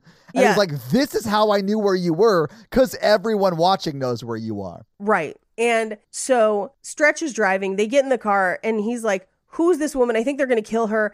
I don't know who's trying to kill her. And she says Antifa, which is nonsense. Like, there's no anything that would suggest, and it's just nonsense. Also, Antifa's not like a thing like that. Antifa is just like anyone who's anti-fascists. Like, the American military in World War II was Antifa. Like, what are we talking about? Yeah. It's just a them. It's a convenient them. It is. It very much is them. It's like any way to dumb down, like, a large group of people that then a certain people can weaponize. Like, that's all that is. Like, it's like everyone who believes that the pandemic is real is Antifa in their mind. I went to a non-classified brief on Antifa, and it basically is everything we're talking about. It's not an organization with like a hierarchy or stuff like that. It's just random people. Yeah. I mean, literally anyone who is against fascism is Antifa. We did an episode on it for a cult podcast where we actually went to like the pre-World War II origins of the term. Mm-hmm.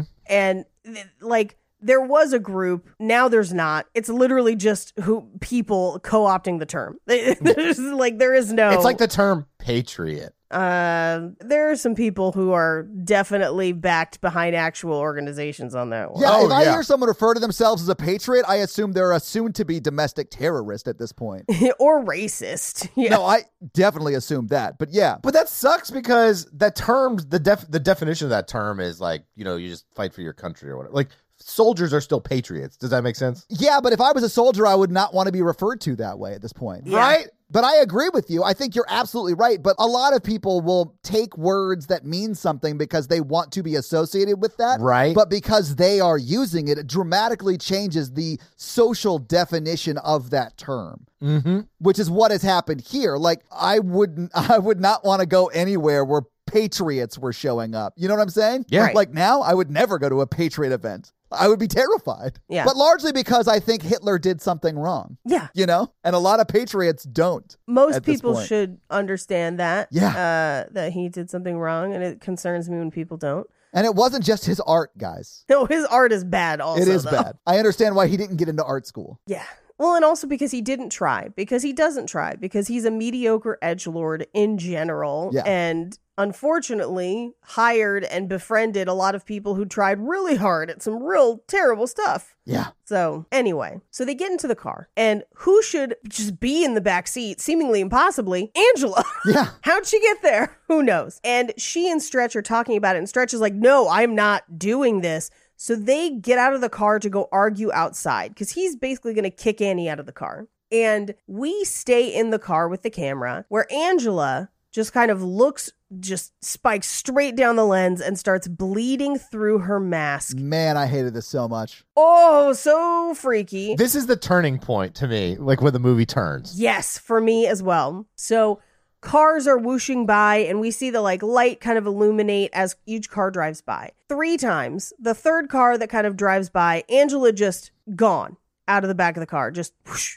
Disappears. And the chat's like, what a cheap effect. And I thought that was hilarious. I mean, it's because the light's going by and covers the screen and you can't see it for a second. And then you see the door open and close. Like she just walked out the door or slid out the door. See, I didn't think you saw the door. Oh, I did. No, I saw, well, you see the door close. You don't see it open, but you see the door close. Yeah. So she leaves during that brightness of the car driving by. Mm-hmm. It was still creepy. I hated it. So Annie chases after her. Meanwhile, Stretch goes to the car and he's cleaning the shit out of the back of the car, which I did not need. I thought of Todd gagging during this scene and it made me happy. Oh, is it because I was fucking gagging the entire time this was happening? It was so gross. So funny. Ugh.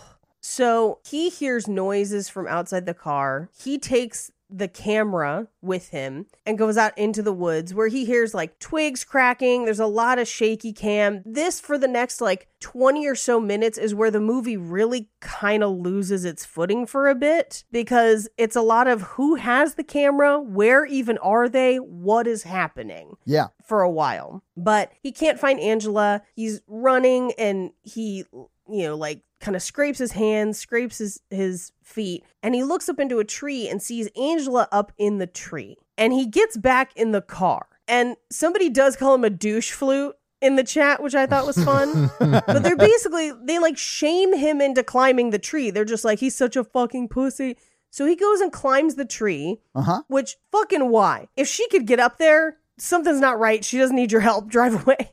But he tries to climb the tree to get to her and falls and seemingly falls unconscious because the camera doesn't move for a while. But as we see through the camera just on the ground, we watch as Angela floats down to the ground and just walks off. I hate it so much. Very terrifying. Yeah. He comes to and gets up and he's lost a shoe. But as he's kind of getting his bearings, Annie runs past and is like, the lady with a shotgun has found us, that Antifa bitch, which again, what? Anyway, they run off into the woods where they find an abandoned bus full of dead rats and he steps on a needle, which oh, I hated it. I was like, oh my God, that's so bad. When he pulls that needle out of his foot, I was like, oh, he's gonna die tonight or slowly over the next few years of whatever was in that needle. Yeah, oh my God. So they hear the woman with the gun calling for Angela outside. Yeah.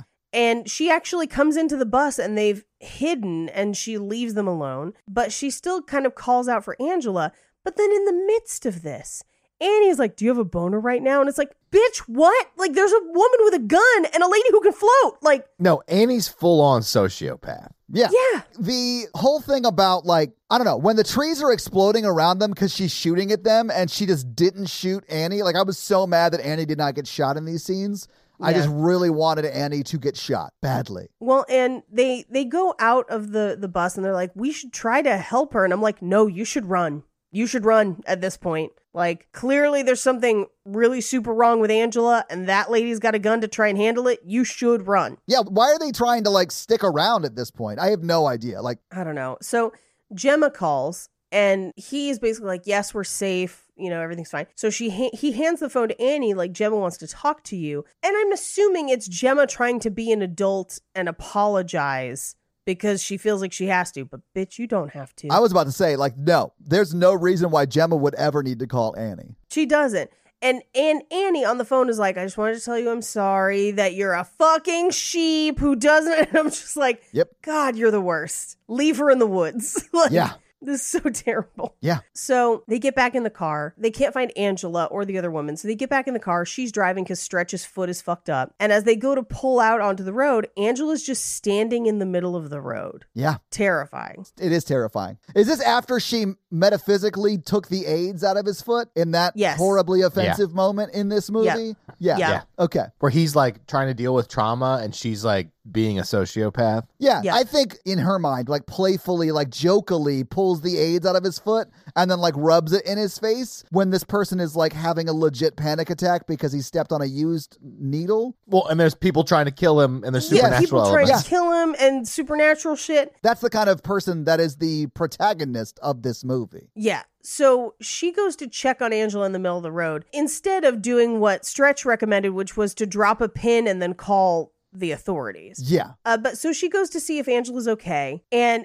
Annie runs and is like, her mouth is bleeding. It's gross. They Oh, man. they kind of call, I guess, 999, not 911. I don't remember what their number is. Anyway, so they bring Annie into the car and they pull the mask back, revealing that Annie's mouth is stapled shut. And Angela puts her finger Yeah. in And rips and it up. pulls the Yo. staples out and just spits blood all over the back of the It's car. disgusting. Ugh. Spits blood on them. They get distracted. The car crashes and a guy goes through the windshield because they've hit another car head on. Yeah. And he is alive until the other car catches on fire.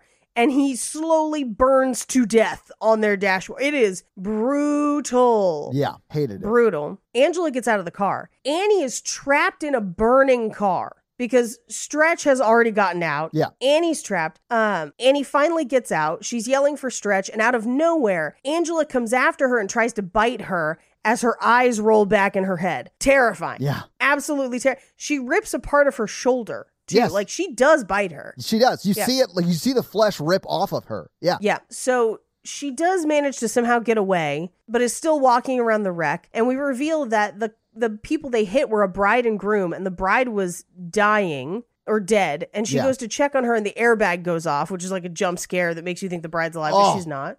I was so scared of this whole movie. Like, and this part scared me. Well, and she covers her with like her anti-liberal sweatshirt and just says, "I'm sorry." But it's like they killed two people. Like 2 people are dead. Yeah. Because of her, essentially. So she sees Stretch and he's like a mess. Like he is not in a good place. And she's like, "Hey, I thought of something that rhymes with orange." And at first I was like, maybe she's trying to, like cheer him up.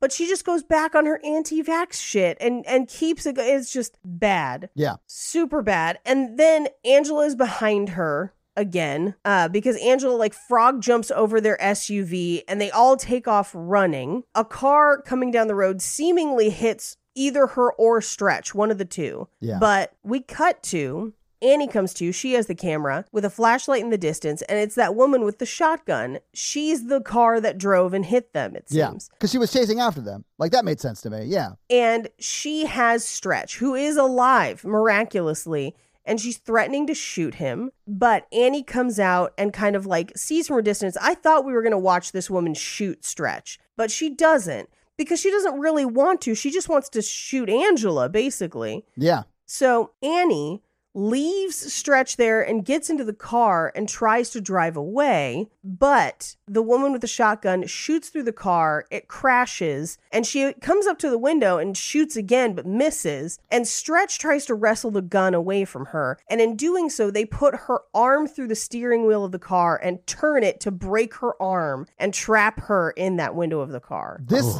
body horror, like, messed me up, man. I hated it so much. It was so gross. I hated It is it. brutal. And then she does I think, most logical thing she does in the whole movie, and that is where she gets the microphone and interviews the person whose I arm hated she this. broke and trapped in the I car. hated this so much. Yeah, so dumb. This is pretty on point from the Twitch stuff you're talking about. So yeah, I do believe that she would do this. I hated this. This made me so angry because I was just like, this is gross. But then what happens is the woman who's trapped, who we have not had a chance to talk to, she has just been like a figure in the background. She tells them Angela's 16. Yeah. And they're like, no, she's an old lady. And she's like, she's 16. Check my phone.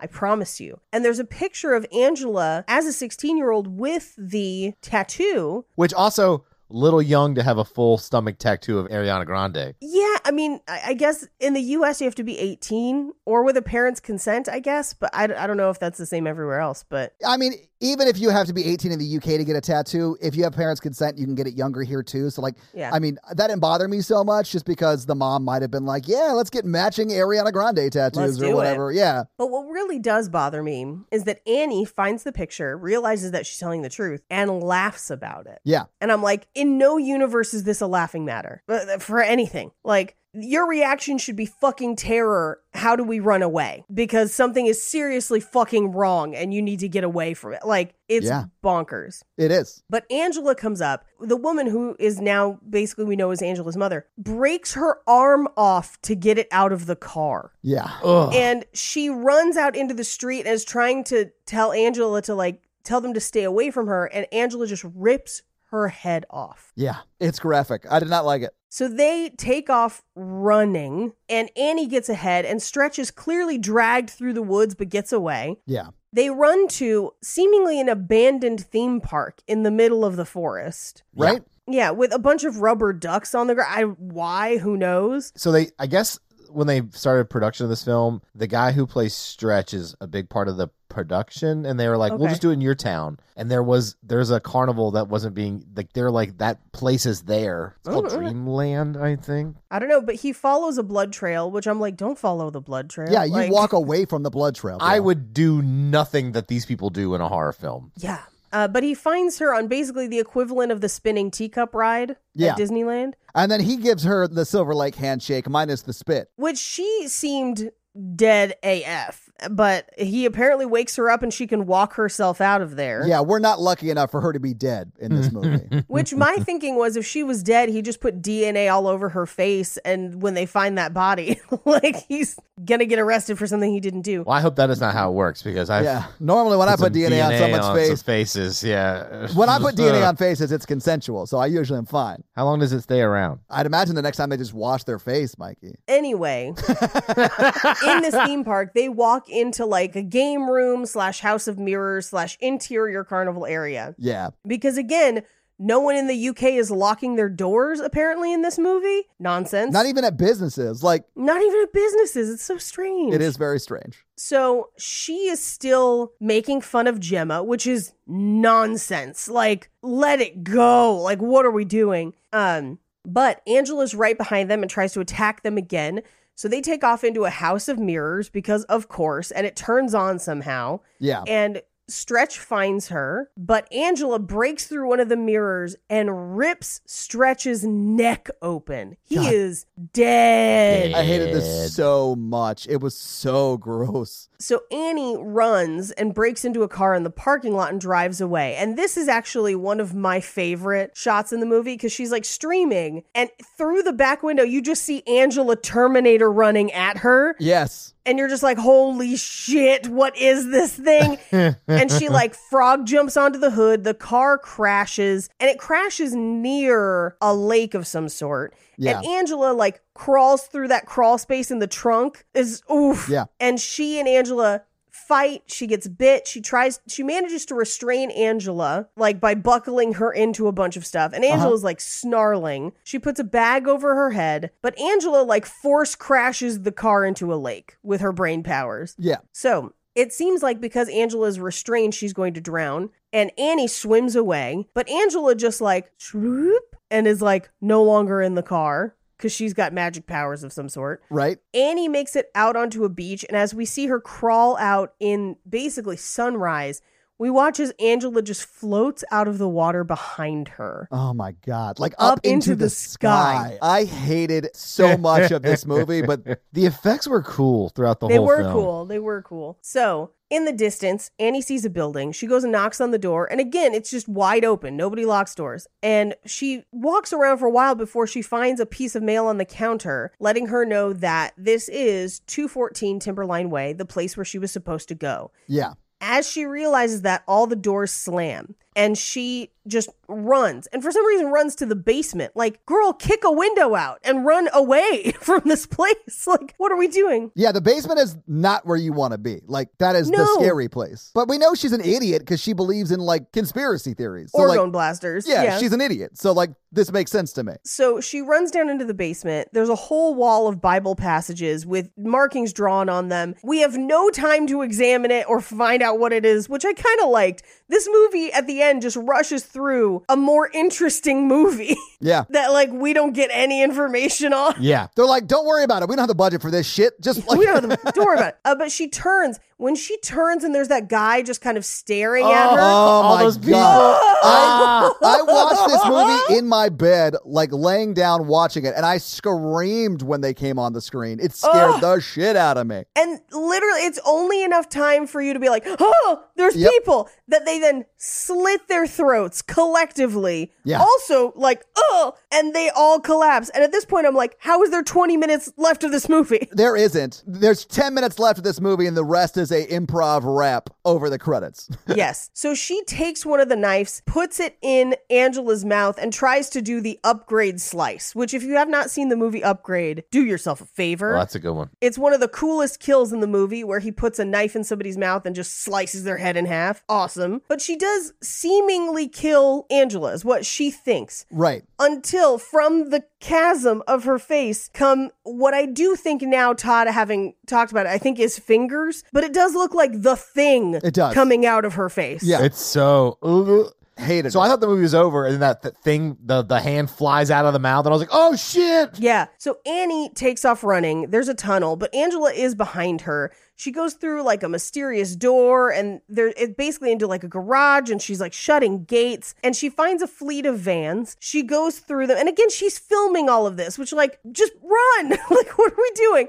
She stops to play with a Donald Trump bobblehead in one of the vans. Yeah, she like pokes it. Yeah, it's real Excuse dumb. me. It's real stupid. Well, I was also like, why would somebody in the UK have a Trump bobblehead? Anyway. It I happened. mean, I know a lot of people that have a very specific Donald Trump chew toy for their dogs. So I mean, like, that's pretty fun. yeah, it is pretty funny because it gets chewed the shit up. Anyway, so she's running, and as we're watching behind her, which again, behind you, there's something. We don't even know what it is. It's not even Angela at this point, but it's climbing over cars looking for her with like spindly fingers. And she's like crawling away under and behind the cars. She finds her car, the original car they were in with all her stuff. As she's climbing through all these cars, she goes past a license plate, and the license plate just last says, "What three the letters fuck?" is WTF. Yeah, I love Yes. that so much because I was like, that is exactly how I feel right now watching this movie. But so she grabs some of her stuff from the car, her keyboard specifically, which I'm like, leave it, bitch, like whatever. So as she does, the monster's right there. And what I kept thinking was like, stop trying for cars. We know that doesn't work. Like Angela caught you in a car. Like,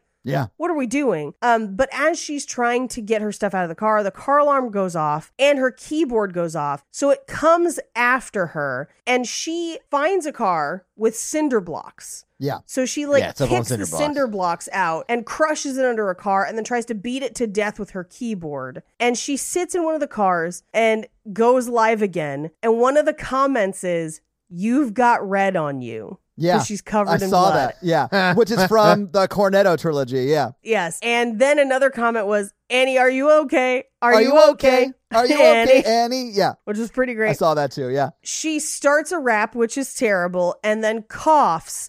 And that's the movie.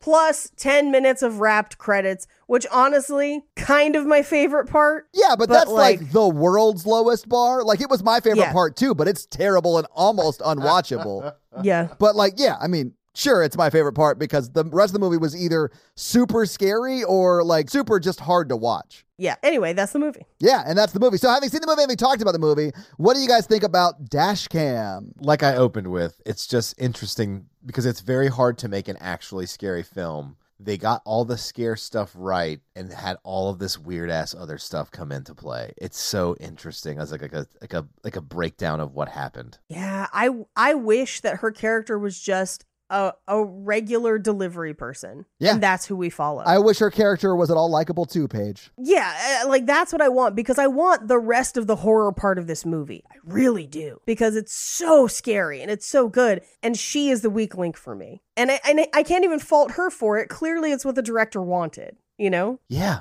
which he got an authentic person who believes a lot of that stuff. Yeah. She can't even come to the premiere because she refused to get a vaccine, and he picked it to do it anyway. The whole thing is just like weird. in like a real weird thing. Yeah. And here's the thing. I'm iffy on found footage in general. I do think that like, I do like the way he uses new technology to do it. Mm-hmm. But I also kept thinking of like, what if we just had a straightforward horror film about a delivery person in this situation? Right. Which is why I'm excited to see what he does outside of pandemic. Yeah. Because before 2020, he was a nobody. Right. My understanding. So like he used iPhones and this found footage and like his low budget stuff to get money. So I'm hoping his next film is good. I hope so. I, based on this movie, would be like, you should make another movie. Like if I was Jason Blum and had just given him the budget for this movie was $100,000 and he gave me this, I'd be like, okay, cool.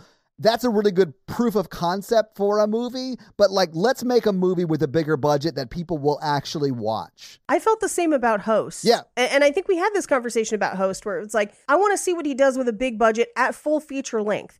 Because neither of these are really full feature length. No, they're shorts. Yeah. Yeah. And he told Blum, I guess the conversation was, well, because it was still lockdowns and all that stuff. Yeah. He's like, well, I'll just do another. If you just give me a little bit of money, I'll try to make something else like this that we can put out this year or whatever. So the guy's obviously like a guerrilla type, like get things done kind of director. Which is cool. I'm into that. Here's the thing. In both Host and this, his ability to craft scares and execute them, even in this limited format, is exceptional. Yeah. So, like, I almost wish he partnered with a scriptwriter, someone who's a really good screenwriter, and then he's responsible for the direction and the visuals and crafting those scares and making it really, really terrifying. I feel like he could do amazing, but we got to get someone in there that can like handle the story, handle the character parts of it, to then partner with his real talent for just making fucked up horror. Yeah, I sent Paige this quote last night, Todd. I think you were asleep, but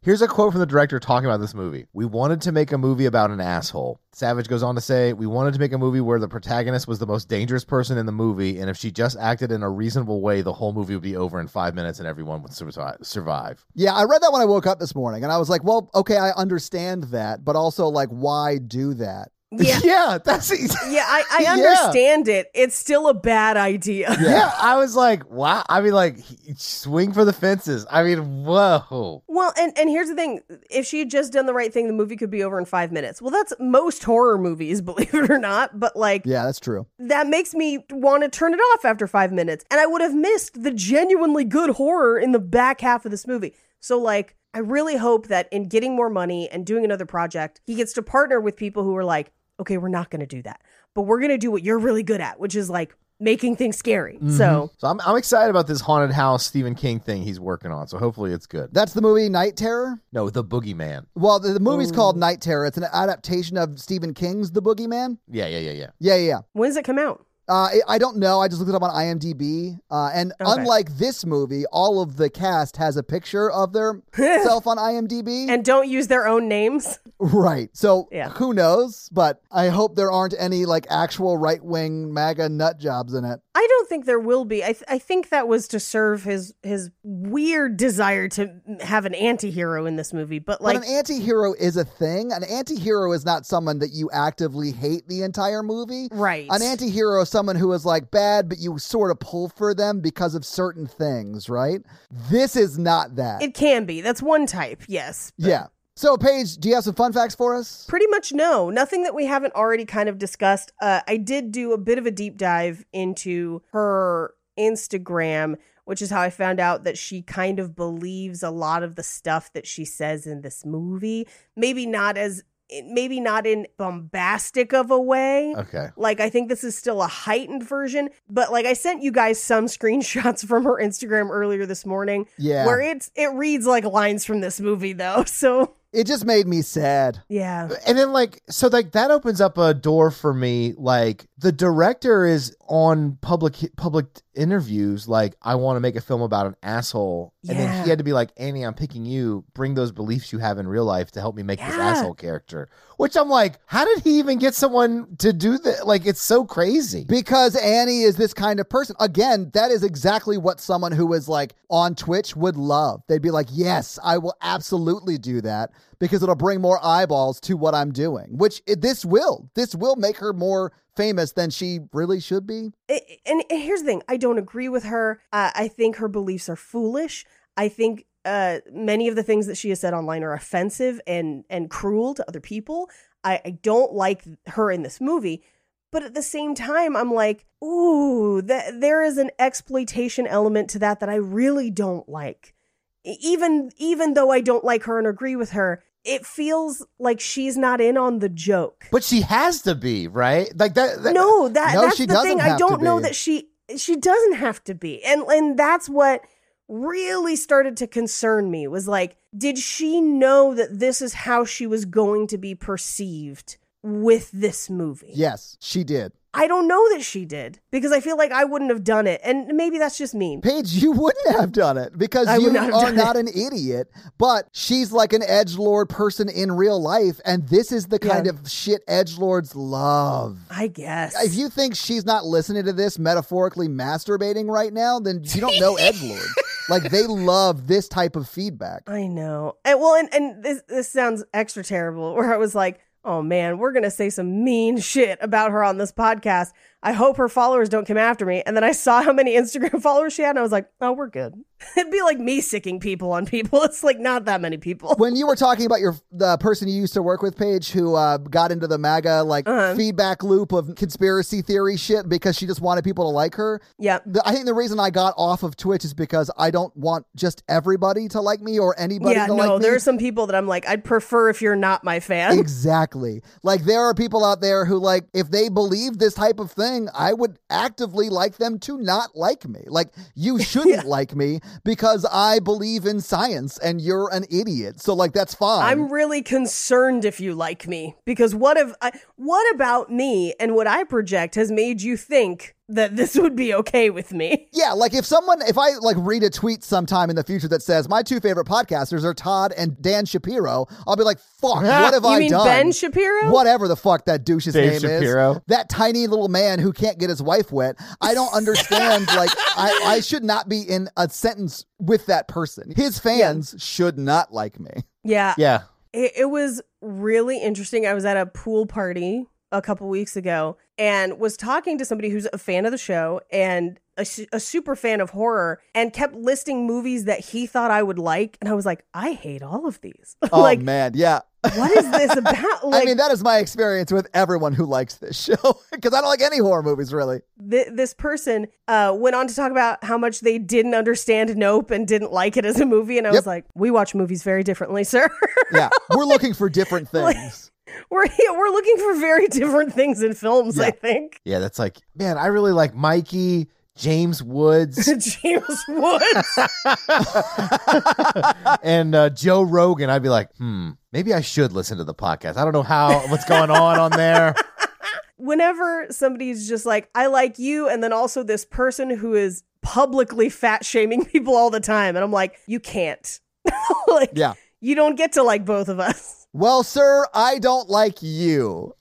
Yeah, no, hard pass, yo. Hard pass. So do you guys want to talk some box office real quick? Sure. We already talked about the budget. It was $100,000, which I think is literally amazing that he could do this with $100,000. Yeah. Yeah, this looks great for $100,000. So I completely agree. It did not get a domestic release here in the U.S., but it did get an international release. Do you guys want to guess how much it made internationally?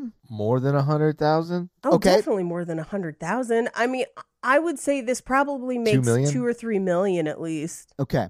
It made $70,000. Oh, jeez. But, I mean, I had to pay $6 to rent it today, and I'm sure other people have rented it. So I bet it probably has made a good amount of money at this point. Yeah, I think it was kind of like Host, where they just kind of aimed it for VOD release. I'm sure that that's true. Yeah. And I mean, if your budget's $100,000 and your movie is this level of quality as far as like horror goes, I do understand that it's very polarizing, but by the time you rent it, you probably don't know that. So you probably are going to make at least $100,000 on VOD with this kind of movie, right? Yeah, yeah.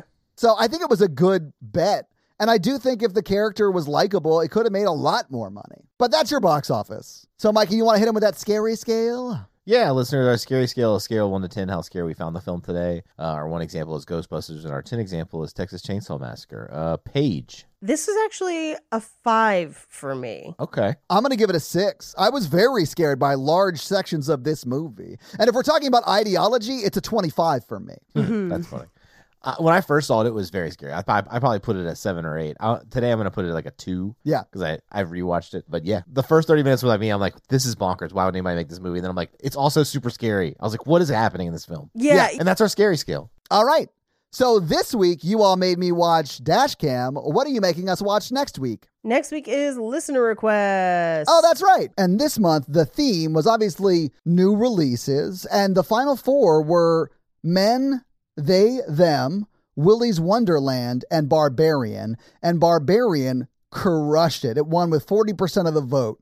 So your homework for this week is to, I guess, go to the theaters, because I think you can only see this movie in theaters right now, and see Barbarian. And then check back for that, I'm assuming, amazing episode. I'm actually a little nervous because I have to see this one in the theaters, and people have been messaging us saying it's super scary. So I'm very afraid for how I'm going to be acting in the theater. But you can check back next week to find out how it went.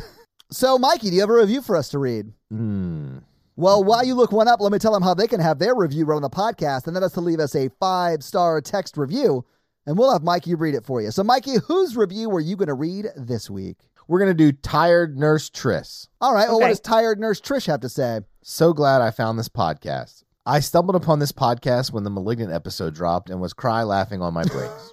I was hooked from there. It is a pretty crazy episode. Like, if that is your first episode, fuck. Yeah. That's one of my favorites. I know. That episode's nuts. As a nurse, I need all the laughs I can get, and this podcast is a great way to start my week. The chemistry between Mikey, Todd, and Paige makes each episode feel like you are hanging with friends. I am making my way through the old episodes and love RTP as well. So many stars, and don't ever stop making episodes. 5 stars. Well, awesome. Thank you so much, Tired Nurse Trish. And if you want to have Mikey read your 5-star review, leave us a 5-star review.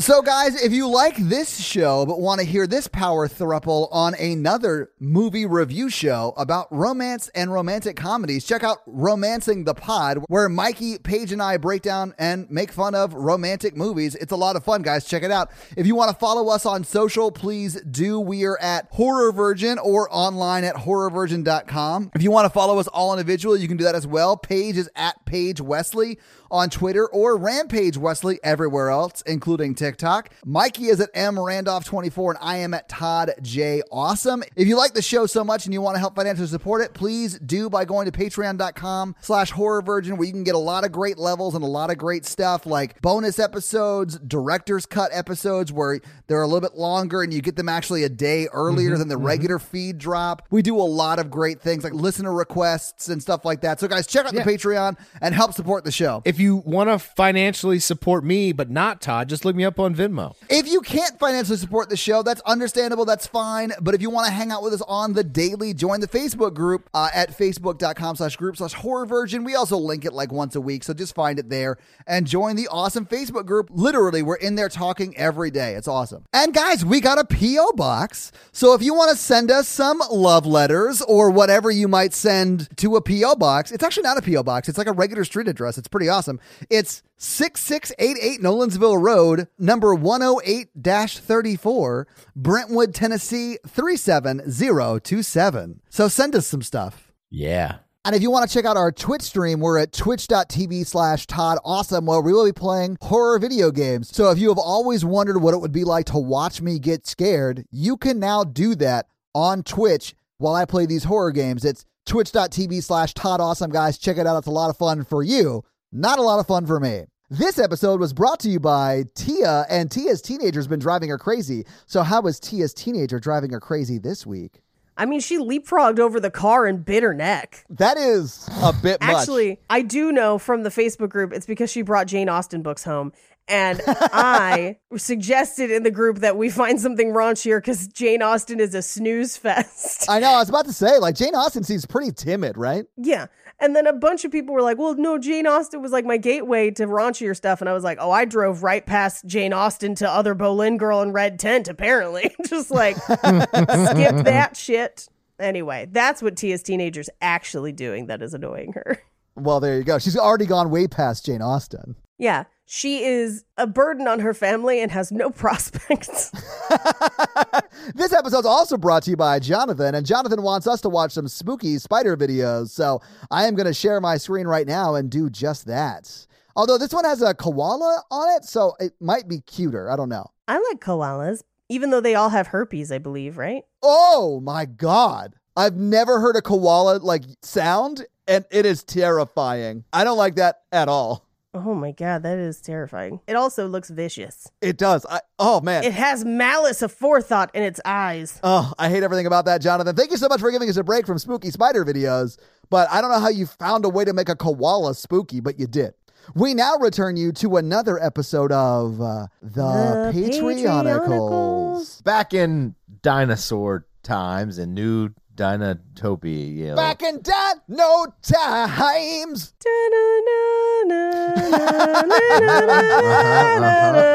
This episode of The Patreonicals is brought to you by John Williams. We've spared no expense. So Isaac and Karun have stolen a bunch of giant dinosaur eggs from a T-Rex nest. Oh my God, this is like a cartoon show. Okay. Mikey, it's always been that way. Like, it's never not been like a cartoon show. Okay, so Kate, she uses her psychic powers to kill the mama dinosaur who ran back to chase the eggs. She just snapped its neck, and then so now they're doing a giant barbecue. T-Rex steak and eggs. T-Rex steak and eggs? I bet T-Rex steak is pretty tough. I don't know that. It's probably not. I mean, I've never had T-Rex steak, but they seem pretty muscly to me. I mean, I would say that gator is more moist than you would think. Is it because they live in the water? Maybe. That's fine. Whatever. All right. Anyway, so Cody's pawn shop, and Boezy gets this awesome spatula out of the pawn shop that they've set up that he carved with stone. So he's flipping eggs on this intricately carved stone thing. Mr. Rage Bomb and Lauren, he's teaching her modern galactic basic language to communicate with our other people because she just kind of grunts like that movie 10,000 BC. You know what I'm saying? I've not seen that movie, but that makes sense. Yes. So they're doing that, and he's getting so angry that he's he has to back and take a walk or he's gonna explode. So anyway, Scott gets his new friend Alex. Alex is a magician, Super Pages type. Anyway, Alex is a magician, and Scott says, Alex, we've got to get Wes not to be a Voldemort clay person, and the moon people are in their own part of Dinotopia making him reproduce. Little mun people are running around everywhere, and he's like, they're all really strange mun clones, and we just don't like it. We got to get out of here. Where's the time machine and stuff like that? And Alex is like, I'm a magician. Look, there's some cards and shit. And he's like, God damn it. You're my only help. So that's their side plot. Danielle, Aaron, and Libby from the Mun. Libby tells Aaron the Moon General and Danielle Moon Queen, they're like, hey, the Mun people, this is their pinnacle of civilization back in dinosaur times. This is before the big asteroid hits the Earth and also almost destroys the Mun. So our people are at their peak. We just need to find a way to contact them so we don't have to make all these clones probably. And then Wes is like, please let me out. And Danielle slaps Wes, and he's like, no talking. Oh, wow. Okay. And Driscoll, he wanders in. He's like, hey, I want to go back to the future. So let's contact the moon and let's get our shit together so we can go back to the future. And they're like, okay, sure. Nathan, the professional wrestler, and Jennifer with a PH. He tried to flirt with her, and Shining Donut saw from across the room. And what he does is he grows to a big donut size and falls on him. So they ended up it's a wrestling match with a donut. It's very anyway, they make up at the end, and he misinterpreted some things. It's fine. I honestly would love to lose a wrestling match with a donut. That sounds amazing. You should have problems with impulse eating, and it can happen often. Yeah, Jeremy with laser eyes starts talking to Allie the mermaid, and he's like, no one really understands me because I have laser eyes, and I just don't understand. No one asks how laser eyes is. They just ask what I can do with them. And Allie the mermaid is like, everyone hates me because of the previous plot lines that we've gone over that we don't need to go back and cover. Right. But that you totally remember every aspect and nuance of. Yeah. Yes. Of course. Yeah. He's like, I like your legs. And then he pours water on it. And he's like, and I like your fins. Know what I'm saying? Let's get finsical. Yeah. Physical. So that's the end of the episode. Well, I guess we'll have to find out next week how finsical they get on another episode of The Patreonicals. That's going to be it for us, you guys. I'm Paige. I'm Mikey. And I'm your horror virgin, Todd. Keep it ookie spooky. Yeah. Have an amazing week. Bye, part-time mermaid nerds.